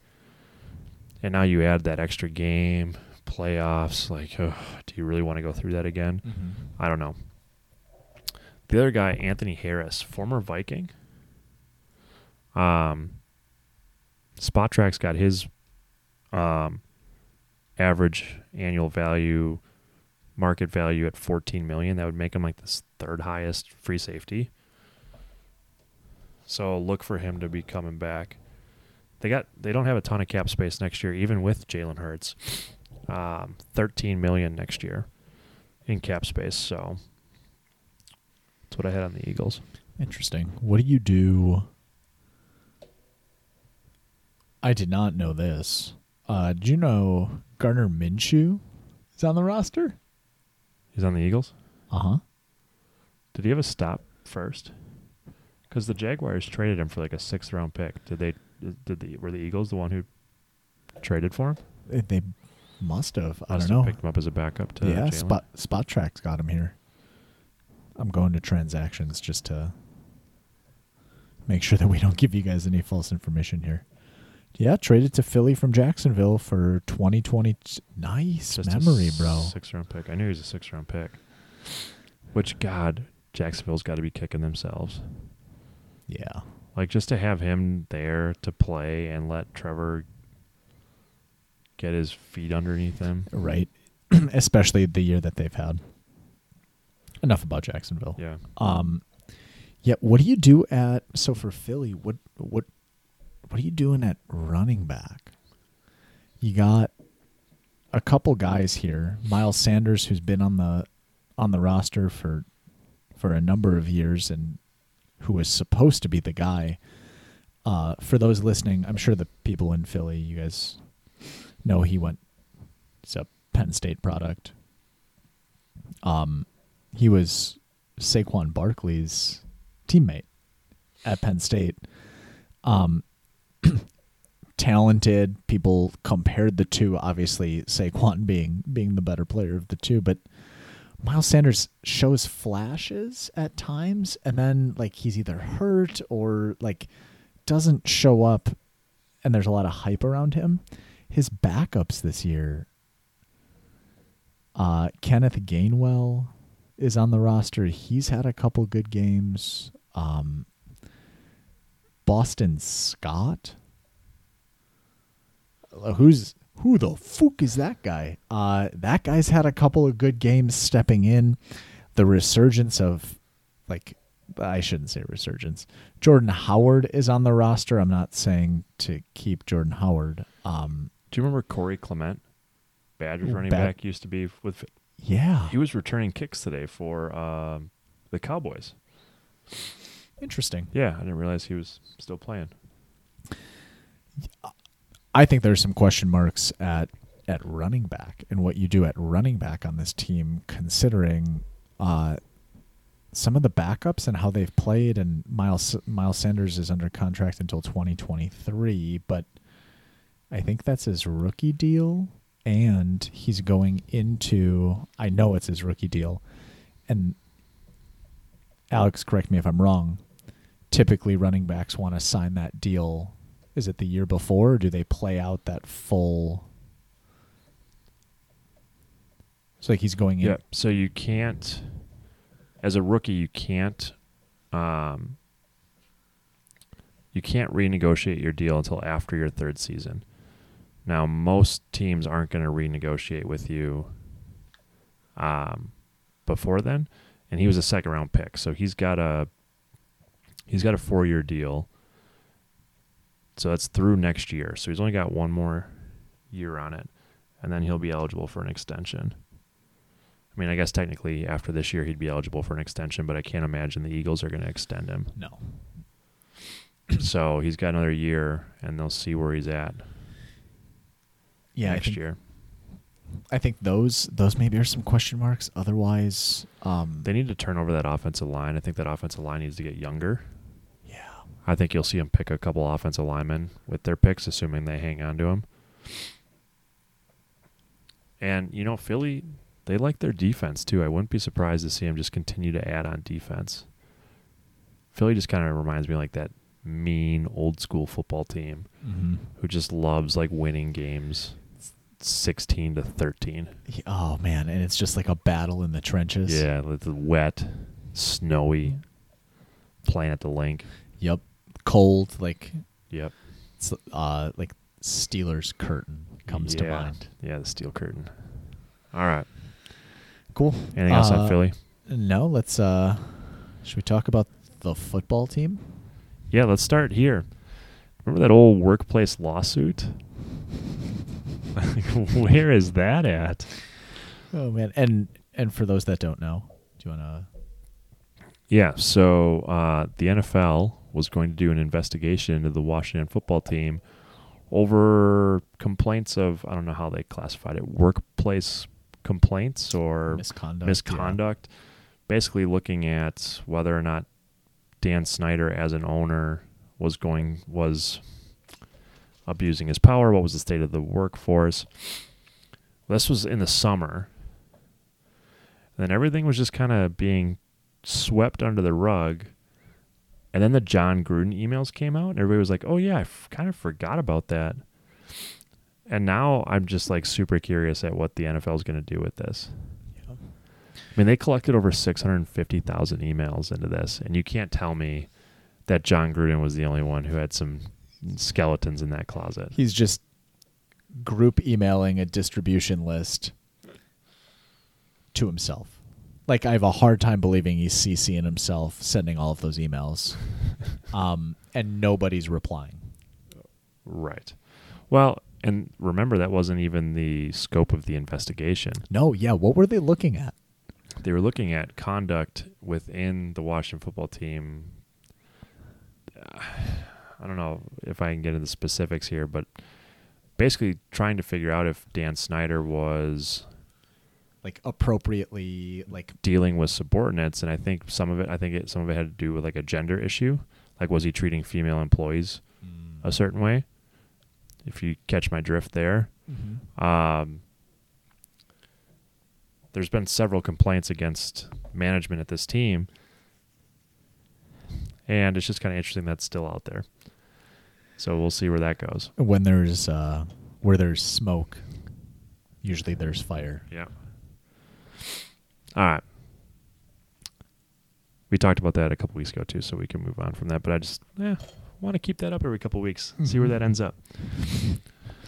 That'll probably get dropped on like a Friday afternoon, like in May, when nobody's paying attention to.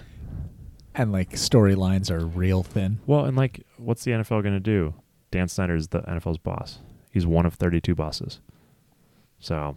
Good luck. Yeah, good luck. And he's like a hard-nosed owner too. Like, opposed changing the name, and then like finally gave in.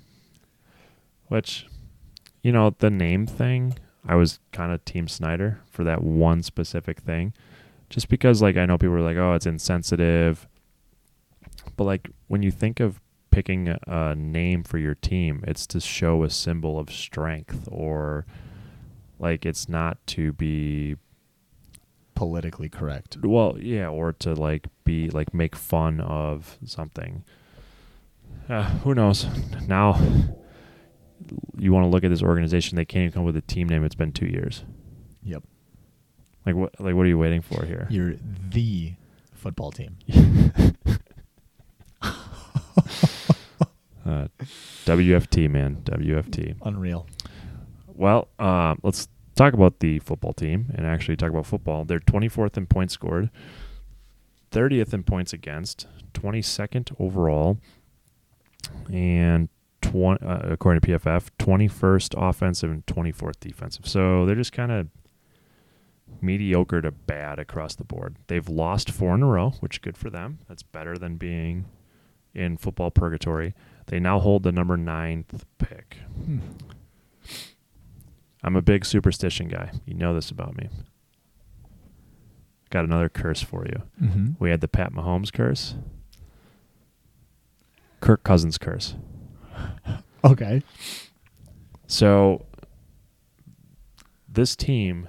So Kirk Cousins used to play for the Washington football team. Yep. Back then it was actually the Washington Redskins. Mm-hmm. If you remember, they drafted RG3 with the, I believe, first overall pick. I believe they traded up to get him, if this old brain's working correctly. Was Andrew Luck in that draft class? I believe so. Was he the top pick? So I think the Redskins gave like the house up to trade up for RG3. 3 first-round picks and a second-round pick to the Rams to move up 4 spots. That's absurd. Wow. You want to hear the best part about that? When the Rams played the Redskins, they made all of those players with those draft picks captains. That's amazing. It's such a great petty football move. What a troll job there. But so think about this though. You spend all of that draft capital to get RG3, but you can't even accept him enough where you draft another quarterback in the 4th round. Mm-hmm. And then that 4th round pick ends up playing better than your 1st round pick. On top of it, they couldn't even re-sign him. They franchise tag Kirk Cousins twice and then let him walk in free agency. Mm-hmm. You finally have your franchise quarterback. And I don't care what you think about Kirk Cousins. He's a top half quarterback. Actually, probably top 10. Probably fringe. He's formidable, yeah. But your franchise guy. If you're the Washington football team. For some, yeah. I mean, yes, if you're... Especially when you go back to 2018. If you're sitting in D.C. right now, you wish you had Kirk Cousins, yes. 100%. Well, maybe. I do have some questions about Tyler Heineke. Okay, well, let's run through the quarterbacks who have started at least one football game for the Washington football team since Kirk Cousins left. Are you ready for this list? Mm-hmm. It's pretty lengthy.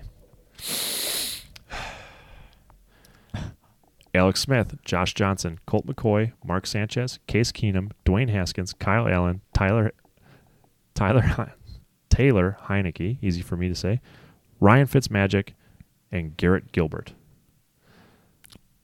Woof. Since 2018. Woof. Yeah. Washington would take Kirk Cousins in a heartbeat. So I think there's now a new curse in Washington, D.C. It is the curse of Kirk Cousins because they couldn't re-sign him. They just butchered that whole thing to not even come to the table and just franchise tag him twice. Now, it takes 2 to tango. I don't know what Kirk was asking for. When he went to Minnesota, he got a 3-year, $85 million fully guaranteed deal. I think at the time he was the first ever player to have a fully guaranteed contract of that amount. There was something special about his contract, yeah. I mean, Aaron Rodgers never had a fully guaranteed deal. Tom Brady's never had a fully guaranteed deal.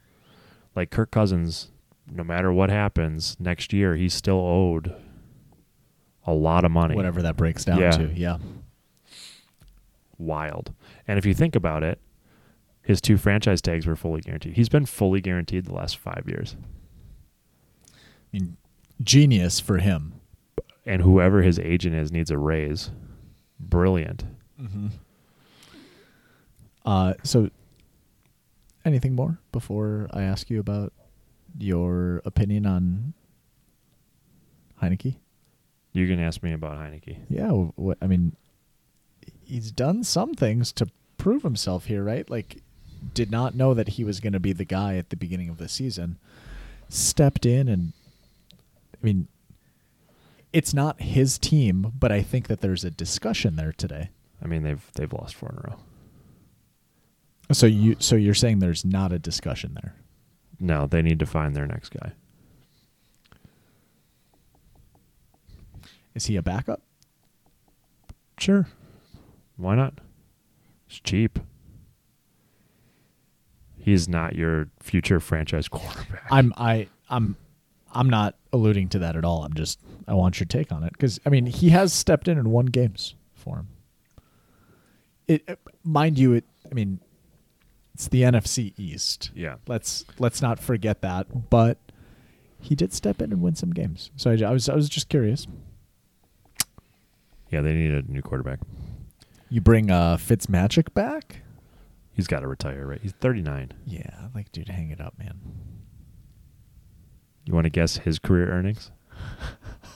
Because I have him here. Oh man, $90 million. Dang, that's a good guess. But according to Price is Right rules, you lose. Dang it. $82 million over 17 years. Talk about a guy I think he's played for all 32 NFL teams. Yep. And like he's about to do his second lap. Like, talk about a guy who's like, can we just agree he's not worth that? Yeah, I mean, over 20 years, essentially. Okay, maybe. Yeah. That's less than, I mean, he's played for 20 years? Well, 17. He's 39. Yale guy, or Harvard. Harvard. How? Do we row or do they crew? No, they crew. They crew.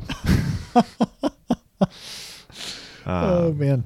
Yeah, that's a little surprising. I would have guessed. He was drafted in 2005. Oh, wow. Nothing like that to make you feel old, huh? All right. Anything else on the quarterback situation? No, I agree with you. I mean, Taylor Heineke has done, I think, a decent job stepping in. Is he the guy? Yeah, nothing else on quarterback there. Okay. I have a couple of other questionable decisions that the Washington football team has made. I think it might be 3 more years before I correct that. I mean, they're the Redskins. I give like broadcast announcers all the credit in the world. I would drop Redskins, the R word, 6 times a game. Yep. I just wouldn't be able to help myself. Like you'd be the like cartoon character that gets the cane. Yes. And, like you get pulled off stage. I need like a shot collar. Like I would just call him Washington. They'd put like a piece of paper on a window and be Do like, not say the R word. Yeah, the Washington football team. Yeah. First down Redskins. Ah, damn it. Brandon Scherf. Guard. Brandon is unique in the sense that he also had a second franchise tag from the Washington football team. So he had one in 20, and he got one again in 2021. So he's making $18 million this year, fully guaranteed. I went back and looked at his snap totals. He's only played in 57% of snaps this year. Last year was 78%. The year before was 68%. And the year before that was 49%. What is Washington doing franchise tagging this guy not once but twice? I mean, like, don't get me wrong. The guy's a hell of a player when he's healthy. But he's not healthy. But he's not healthy, and he hasn't been since 2017. He's a guard. And he's a guard. Like, why are you paying a guard $18 million? And why are you paying a guard who, has only played in combined maybe 60% of the snaps over the last 4 years? Yeah, what? I don't know anything about him. I think offensive line. Iowa grad. I mean, he's, like I said, when he's healthy, he's probably the best guard in football. He just hasn't been able to stay healthy. I don't know. Questionable. Another questionable signing. Curtis Samuel. Yeah. Like, don't get me wrong. 3 for 34 for a guy of Curtis Samuel. Probably not that bad. But when you're the Washington football team and you got other areas you need, what are you doing? Like, when you sign Fitzmagic to a 1-year, $10 million deal, what are you doing going out and getting wide receivers in free agency? Like, don't you have some other fish to fry? And then on top of it, he gets hurt. This year he's got 6 catches for 27 yards. He's making $11 million this year. I mean, so Ron Rivera is the head coach. Yep, Riverboat Ron. He came from Carolina Panthers. Correct. I think he liked Curtis Samuel. Like, do you think maybe he had like a say in that? Because didn't he bring Kyle Allen? Yes, and again, like, nothing against Curtis Samuel. He had some good seasons with the Panthers, and for $11 million a year, not that bad of a contract. I hate when teams like this go after flashy wide receivers. We're gonna get into the Giants next. They were even more egregious in what they did with Kenny Galladay. But, like, you got some other things you need to focus on, a la the guy actually throwing him the football.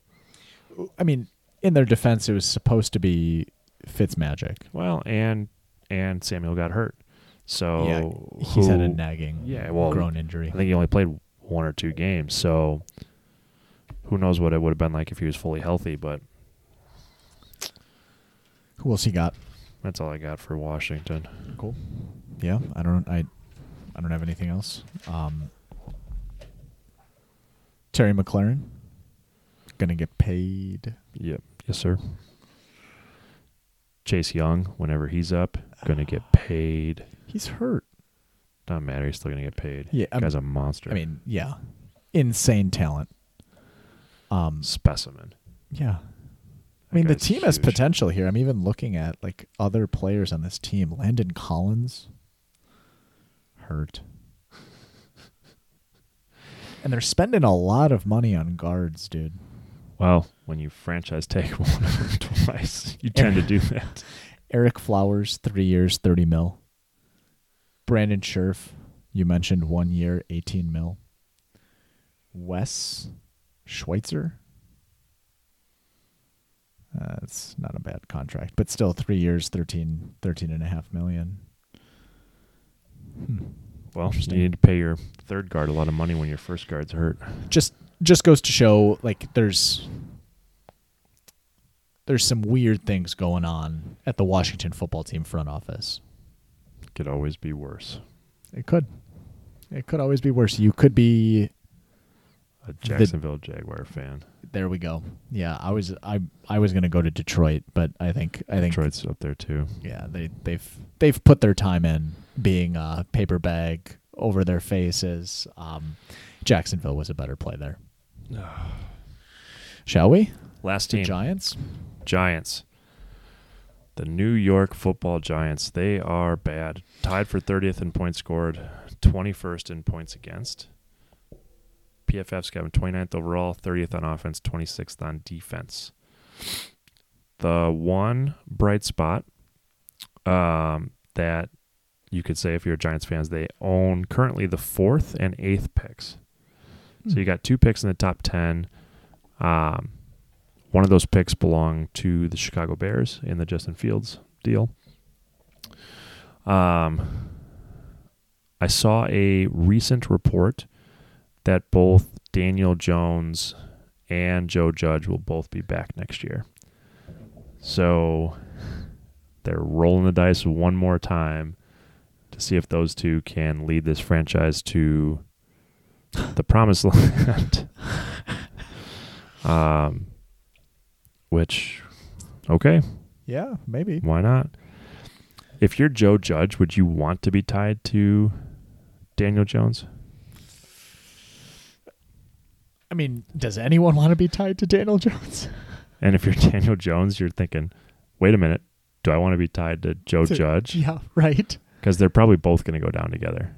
Like, what is Gettleman doing in New York? Meat Locker segment.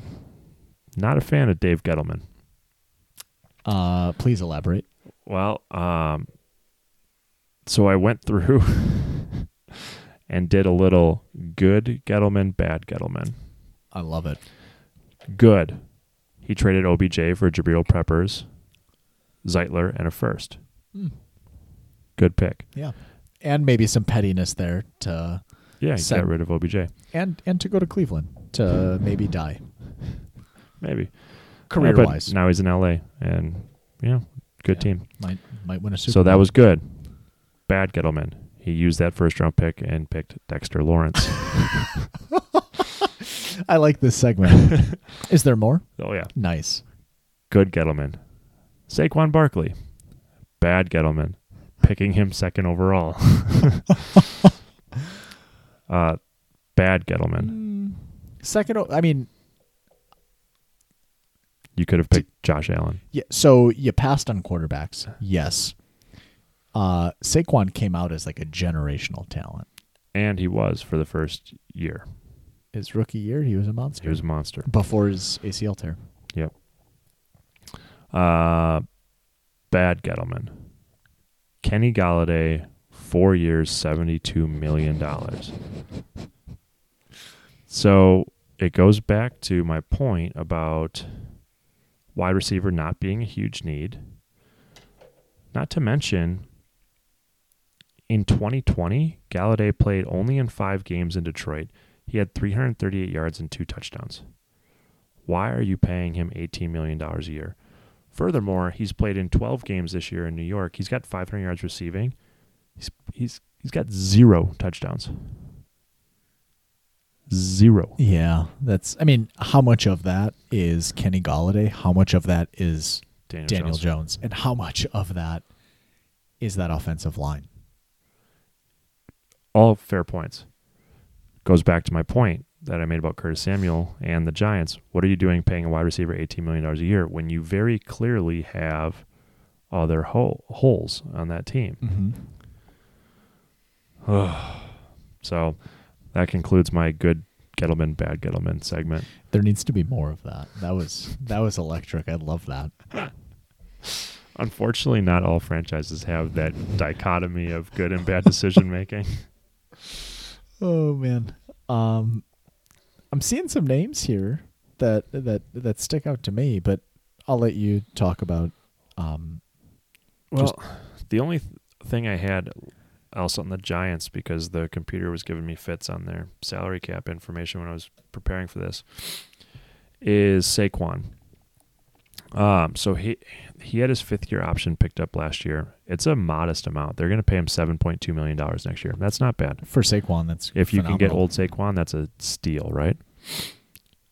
So here's what I would do if I was in the Giants front office with Saquon Barkley. Obviously, they got the 5th-year option. If he returns to any sort of normal, you franchise tag him in 2023. Right now, that amount's probably going to be about $12.5 million. And then you move on in 2024. If he gets back to anywhere where he was in the past, you're looking at Christian McCaffrey, Alvin Kamara money, $15-16 million a year. He's already got some wear and tear. He hasn't proven he can stay real healthy since then. That's what I would do if I were them. But he's got to get back to the old Saquon to even make that a possibility. And they are tied to him for at least this year and next year. He's a tough call because his rookie year, he was a freak. I mean, the talent is there, right? Like, it's not for a lack of talent. So I agree with you. I think part of that also hinges on some of the line play and, like, quarterback play, right? Like, I mean, we talked about this off air, but like Saquon Barkley, when in his rookie year, like if you have a quarterback that can keep the defense honest, be decent, yes, yeah, like he's running against like stacked boxes. Like, yeah, like I don't care who you are, it's gonna be tough to move the ball when you're running with 10 dudes in the box. Yeah, well, and like you said, the offensive line hasn't been great to begin with, and that hurts everything. That hurts your young quarterback, who I can't imagine his confidence is sky high right now. No. And it hurts your running game. And then if your running game hurts, it hurts your quarterback because, you know, now they're pinning their ears back. So, yeah, I agree. That's why you don't spend $72 million on a wide receiver. One bright side at wide receiver, though. Tony. Kadarius Toney. He's a monster. But again, I mean, you're only as good as the dude that can get you the football. Exactly. Well, and that's my word to the wise and wide receivers. Like, be careful where you go in free agency. I think about this a lot in the terms of Greg Jennings when he left Green Bay. You remember he had that terrible split with Green Bay. They weren't paying him what he was worth. I think he went to Minnesota. Or did he have a stop? He had a stop, didn't he? He went to the Dolphins? That sounds right. Was that before or after his stop in Minnesota? I'm not sure. Well, whenever he went down to Miami, his career kind of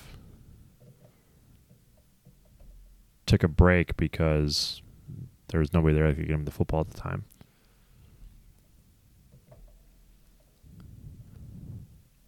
So, I'm Googling. Yeah. I love when Yeah. you type in Greg Jennings in Google. The second I already one know. is Is Greg it the- Jennings broken leg. Yeah. With a broken fucking leg. Put the team on his back. Oh man! For those of you that don't know the video, highly recommend watching it. It's one of, I mean, Speaking of Madden. yeah. Went to Minnesota for a couple of years right after the Packers, probably to spite them, and then finished his career in Miami. Yeah. By the time he got to Miami, maybe it was age, but I also don't think they had a quarterback. And, his career kind of came to a Screeching halt. finale there. Yeah, weird when you don't have a dude that can get you the ball in between the numbers at will. Was he in Minnesota the same time as Brett Favre? 2012, 2013 is what the internet said. That had to be after Favre, Mm-hmm.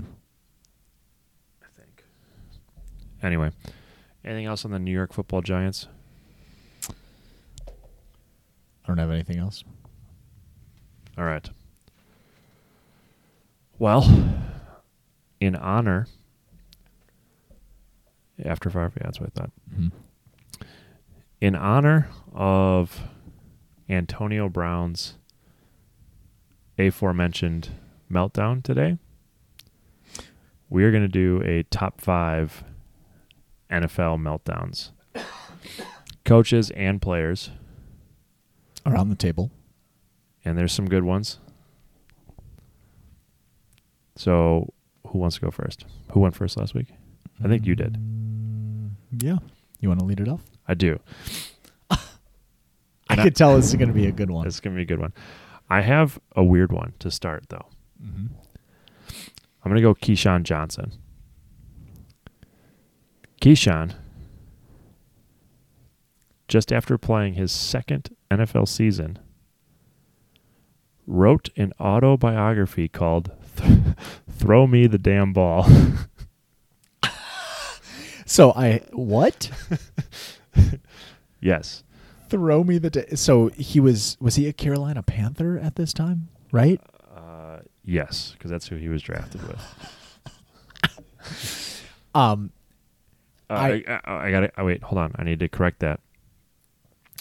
I need to get the title right. Get me the damn ball. Just give me the damn ball. Oh, I love it. The fast times and hard knocks of an NFL rookie. Was it a successful autobiography? I don't know. I mean, I want to buy it now. 2.8 out of 5 on Goodreads. 4.5 out of 5 on Thrift Books. Interesting. I love Amazon's description. No, this was when he's with the Jets. Excuse me. This is a quote from Google Books. Well, son, I guess we have to just go to the bank. That's what Leon Hess told me the day the Jets drafted me as the number 1 player in the NFL draft. Love the confidence.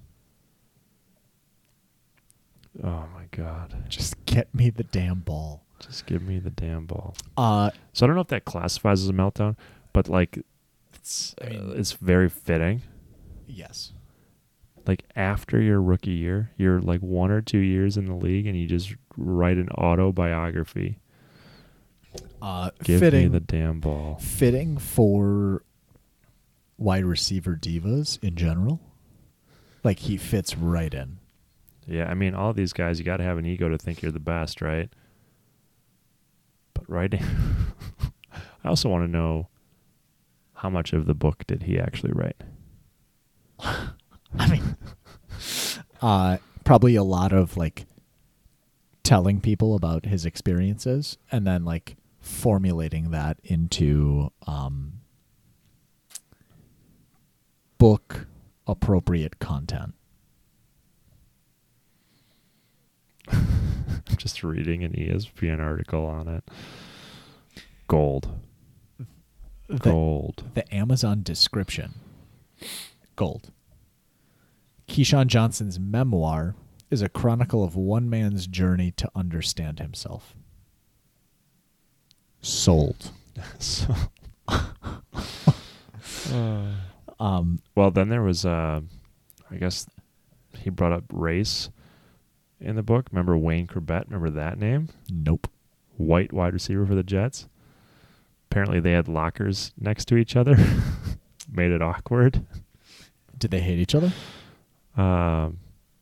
Well, I guess, I don't know. I'm skimming this, so I should be careful what I'm getting at. But I guess Parcells put them next to each other to make them friends after Johnson's book. Oh, just give me the damn ball. Hilarious. That's too good. All right. What's your number 5? My number 5 is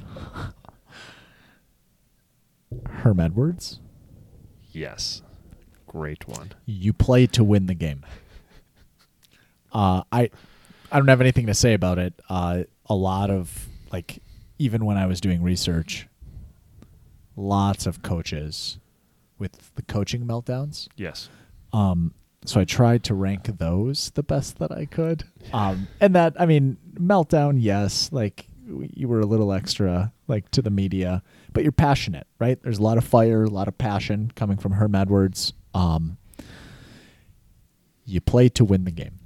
He should have played to win the game on last week when the Badgers beat him in the bowl game. Right. Do I snake this? Yep. Number 4. I mean, it's Antonio Brown. And, like, insert any meltdown that Antonio Brown had. There's a couple. It's him walking off of the field today after Mike Evans trying to talk him down, and still we don't know. My AB meltdown was his entire stint in Oakland. So coming in, and this was, I mean, Hard Knocks was there. So, like, you got cameras rolling. The guy's coming in late to meetings. John Gruden is he's the brand new coach there. So he's trying to prove himself. Just wild. And then there's a video of him on Hard Knocks, like the last episode, getting a phone call from his agent saying he's going to be released or he's being released. And then, like, he's running in, like, slides in his backyard, like, yelling, "I'm free." So, a couple of things about his stint in Oakland. Do you remember the Jeez, I can't talk. Cryotherapy? Yes. Forgot to put the socks on, so he had frostbite. I'm doing air quotes. Yeah. Forgot to put the socks on. Well, if you're a wide receiver getting frostbite on your feet, probably not the best decision. Like, what are you doing, bro? The running around saying I'm free thing makes it seem like to all the conspiracy theorists out there that this was collusion to get to New England. Uh-huh. Although his stint in New England lasted even shorter than his stint in Oakland. I mean, somewhat unrelated, right? Like, he had the whole like, massage, like, trainer thing too. Yeah. Which those stories. Sensing a trend in the NFL here. Stay out of the massage parlors if you're in the NFL. Oh man, yeah, But, yeah. Yeah. So AB in Oakland, just in general. What a cluster. What's your number 4, Alex? I'm gonna go Jim Mora. Playoffs. Talk about playoffs. Talking about playoffs. If for no other reason, then that's like anytime anybody asks you, like, about your fantasy team, like you're coaching your son's grade school team, like, oh, you guys got a good team, you're gonna make the playoffs. Like, that's just the immediate response. Perfect insert. Yes. Like that one-liner. Most people know what you're talking about. Yeah, and who everyone. it came from. So playoffs. Jim Mora, playoffs. And you were actually listening to that video. He had a couple this. good ones. I don't want to spoil my list though. Mm-hmm. So because there was one that I didn't even remember that is gold. I love it. Number 3. I too am going to go Antonio Brown, but I'm going to go with today's meltdown as his top one, just for the mere fact that he stripped on the sideline. Quit. I'm done. I don't think it was warm in New York today. Can't imagine it would be. So then, like, just to, like, get down to your shirt. Actually, you're not even wearing a shirt. Mm-hmm. Just, Had like a killer warm up, I bet. Was like really sweating. Rip that off. And like you're in Tampa, bro. Like yeah, so then not only are you like walking around shirtless and pumping up the Jets home crowd on your way to the locker room, the amount of photo evidence that has come out after this with him like standing at the curb with his suitcase waiting for an Uber. There's video of an Uber driver like picking him up from MetLife Stadium. Like just the whole thing is just banana land. It's and like Antonio Brown wouldn't have it any other way. I mean, he doesn't look upset. He's got his chain on.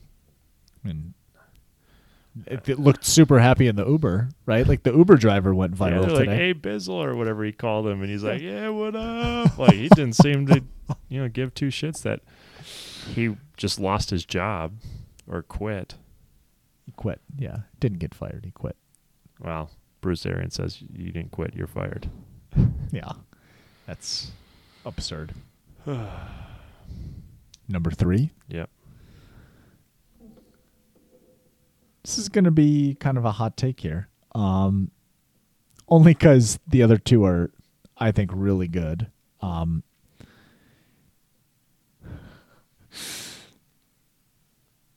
Dennis Green, Arizona coach. I'm sure you have him on your list as well. He's my next one, number 2. Iconic, right? Like they are who they thought we were. Yeah. You want to crown their ass? Crown them. Like the fire and the passion, like you can't hate it, you can't knock it. But the entertainment that comes from that. Yes. Like what year was that? Right? Like we're talking mid 2000s. Yeah, I think that was the year the Bears made it back to the Super Bowl. Yes. 2006. They lost to Peyton Manning and the Colts. I believe you're right. I had to guess. And I mean, still 15, 16 years later, we're still talking about this dude. Yeah. Do you have anything else on him? No. Great. You come back with number 2? Uh-huh. Okay, go ahead. Because I'll have like a 2A. Cool. I love it. Dennis, since we both had Dennis Green. My number 2. Mike Singletary. Oh, I don't have him on my list. No, at all. No. Nice. My number 2 is Mike Singletary, 49ers coach in 2008. At a halftime, they were down 19-3. Okay. His halftime speech, he dropped his pants in the locker room, and then made a reference and pointed to his ass and compared their level of play, ass. Well, point taken. And then I had to do a little bit further research, just being resourceful. They ended up losing that game. Shocking, right? Well, 34-13. When you got a leader rallying the troops like that, it is hard to believe. Could you imagine? You are a player. You just played like shit in the first half. You know it. You're about to get reamed out. The head coach drops trow. So when I played JV football. Yeah. Senior year? Yeah. Couple show ponies. We were getting our teeth kicked in. And JV football, it's not like varsity where you go to the locker room at halftime. You usually just go to like an end zone or whatever. Teams go to the opposite end zone. So we're like taking a knee in the end zone, and Coach Pete, holler Coach Pete if you're listening, proceeds to tell us how we're getting fucked in the ass. and to make his point crystal clear, he is air humping the air, and then for further emphasis would bend over and grab his ankles as here's what the team's doing to you, and here's what's going on, and I can only imagine the parents, what the parents in the staff watching this grown man have just a complete meltdown to a bunch of 15-year-old kids. And it's not like we had any talent either. We were bad. So I am no stranger to coaches pointing out body parts and how it may and that's almost equate to your level of play. That's almost more shameless because you're just in an end zone. You're there for the world to see. Yeah, you don't have a building. You don't have a tunnel to go into. Oh, my God. Coach Pete, love you, buddy. That was amazing. Did you guys win that game? No. No.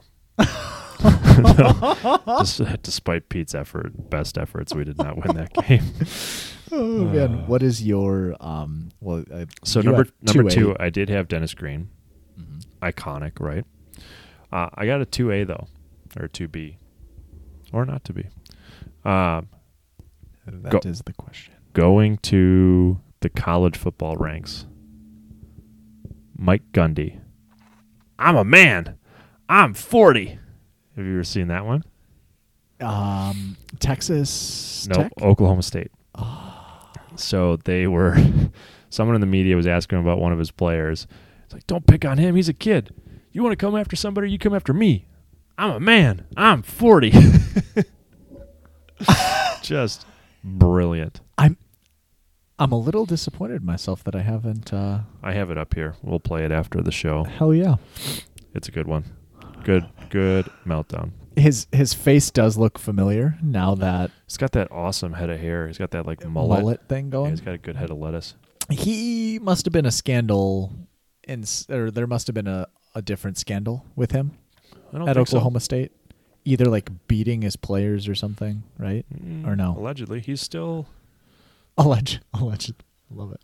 Is he still at Oklahoma State? Do you have his profile up? He's still coaching. He's got a great team. Currently looking. Head coaching. He's got a good head coaching record. Yeah, he's still at Oklahoma State. Yeah, I think they like him down there. I must be thinking about somebody else. All right. Interesting. Yeah, what's your... Number 1, Jim Mora.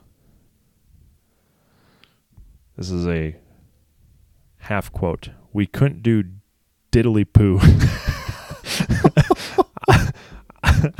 on. Hold on, I'm gonna try this without laughing. We couldn't do diddly poo on offense. We suck. It was a horseshit performance. The fact that a grown man, head NFL football coach, used the term diddly poo in a sentence, in an interview, was amazing. I didn't even realize he's known for the playoffs outburst. How have I not heard about the diddly poo reference until today? Right. That interview that I was listening to had me in stitches. He was just going off. It was brilliant. I Googled him because doesn't that just sound like something that like a Southern man would say? Yeah, like a pastor who can't swear. Yes, but like still wants to be a little spicy. Oh, fudge. Yeah. Diddly poo. Yeah, right. Huckleberries. Wow. He's from California. What a square, dude. Diddly poo. Like, dude, just say it, bro. Well, but then the best part is he says horse shit like 60 seconds later. What are we doing? Like, are we swearing or are we not swearing? Or that diddly poo is the rising action. Horse shit was like your climax. We couldn't do diddly poo on offense. Oh, man. We suck.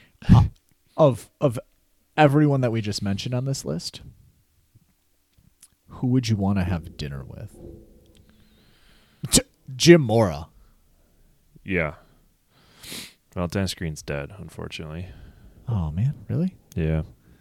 R.I.P. A lot of death in this podcast. This is a dark podcast. Yeah, it's ominous. Number 13. Yeah. Wow. Denny Green died a while ago. Yeah, Jim Mora. I mean, has to be. Maybe AB. But like, definitely not Keyshawn. Can we be honest?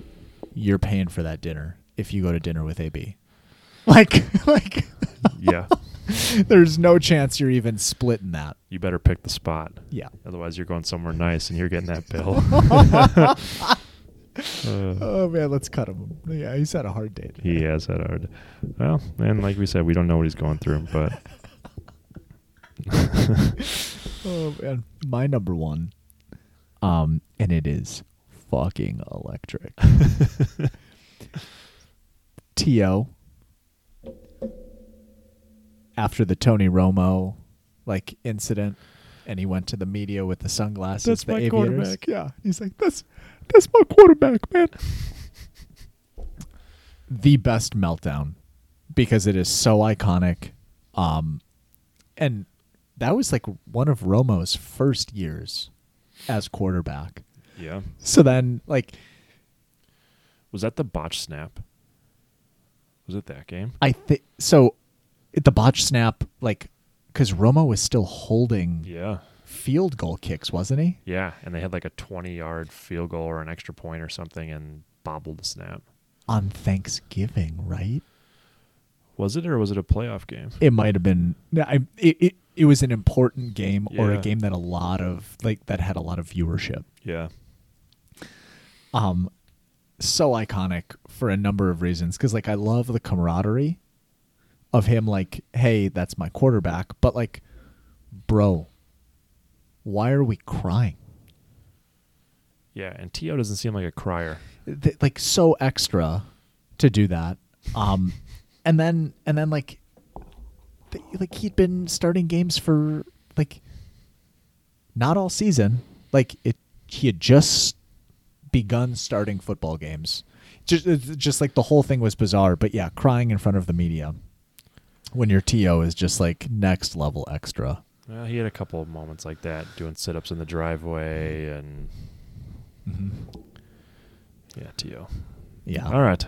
Well, that was a good top 5. I love that top 5. If you're bored at home, Google some of these meltdowns. They're good. Yeah. Especially Jim Mora. He's got a 6-minute video on YouTube. Yes. The Mike Singletary one would be good. Apparently there's no video evidence, but he himself confirmed it. That's great. Oh, that's awesome. Oh, God. All right. Well, if you want to follow Mike, head on over to Twitter, MRK Mikey. You can follow me at Impact Sports Management, Twitter, Instagram, and Substack. That's all we got.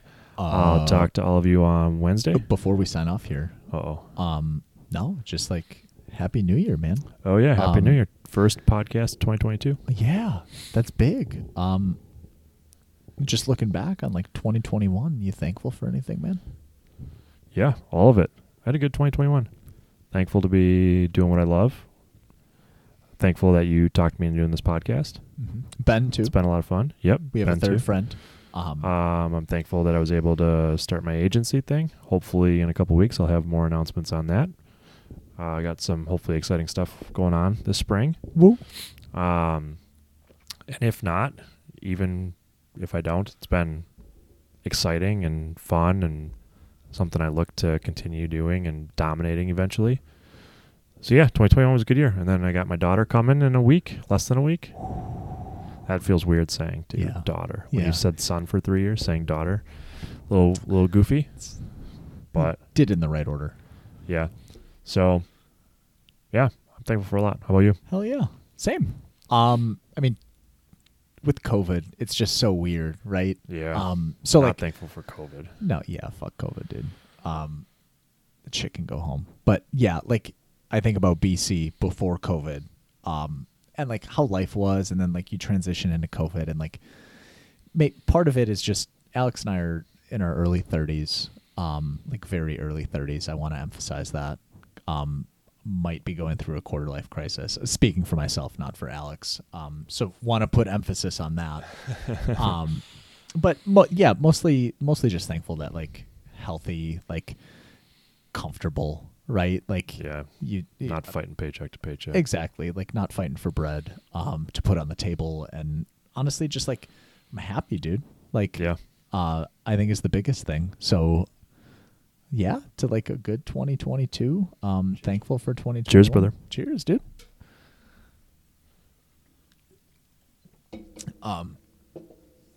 Yeah, no, and pumped to see what 2022 brings. A year of many pivots. Like 2020, 2021. You got to keep your head on a swivel out here, man. You do. You sure do. The good news is, I think this stuff's going to be, well, winding down, hopefully. Mm-hmm. Get back to a little bit more of a normal. And, yeah, good stuff's on the horizon, man. Do you have a resolution? I don't. I'm not big into resolutions either. And if I did, they'd be private. Maybe I'll tell you next week. We'll check back next week. No, same. I mean, all the same things, right? Like, I like kicked ass with that 75 hard thing, and then I kind of went off the rails a little bit the other way. So I'd like to maybe find a happy medium. Wait, what do you mean you went off the rails? Oh, just like I went from a super strict diet to my wife's making like cookies. Oh, dude, she made some cookies today. They're so good. And yeah, so just like, finding a balance. Got some back pain I'm working through, so I'd love to get back to working out. Mike mentioned early 30s. It feels like I'm in my early 50s. Alex currently standing. Yeah, I can't sit for 240 anymore. It does feel better, though. But, man, for a couple days, like, I couldn't walk. So. Yeah, and like, can I just say resolutions? Like, great for some people as like a start fresh, like slate, whatever. Can you just do it? Yeah. That's the big thing about resolutions. Like, if you need January 1st to kick yourself in the ass, by the time January 8th rolls around, you're going to be done with that shit. Yeah. So just do it. Like, get better every day. And you're not going to be perfect after one day. But read 10 pages of book. Work out. Eat better. You do that for 365 days, you're going to be 365% better than you were today and much happier. People won't recognize you. Yeah, in a number of ways. Yeah, you'll drop weight, you'll look better, you'll feel better. One weird thing about the diet, I've always been like a pimply guy. Like, not like super bad, but like I get... Define pimply. I have an oily nose. So I get pimples on my nose, I'll get them on my chin. Ladies, sorry, he's taken. Yeah, I know, I sound amazing right now. When I went on that diet for 75 days, I didn't have a single pimple. Now that I've gone back to like where I'll eat crap, pimples. Oily nose is back at it, dude. Yeah, and like weird. So just get better. It would be intriguing to know what, like, is it the sugar? Probably. Is it just the pure amount of sugar? beer? Well, which also is converted into sugar when it gets into your body. Interesting. Yeah. I don't know. I'm not a doctor. Just play one on TV. All right. No, thank you for sharing. Yeah, no, happy 2022, guys. Happy 2022. Go out there, get after it. Thanks for listening. If you enjoyed the show, spread it around. Continue this thing growing. If you didn't, well, don't tell anybody. Go fuck yourself. On that note, later.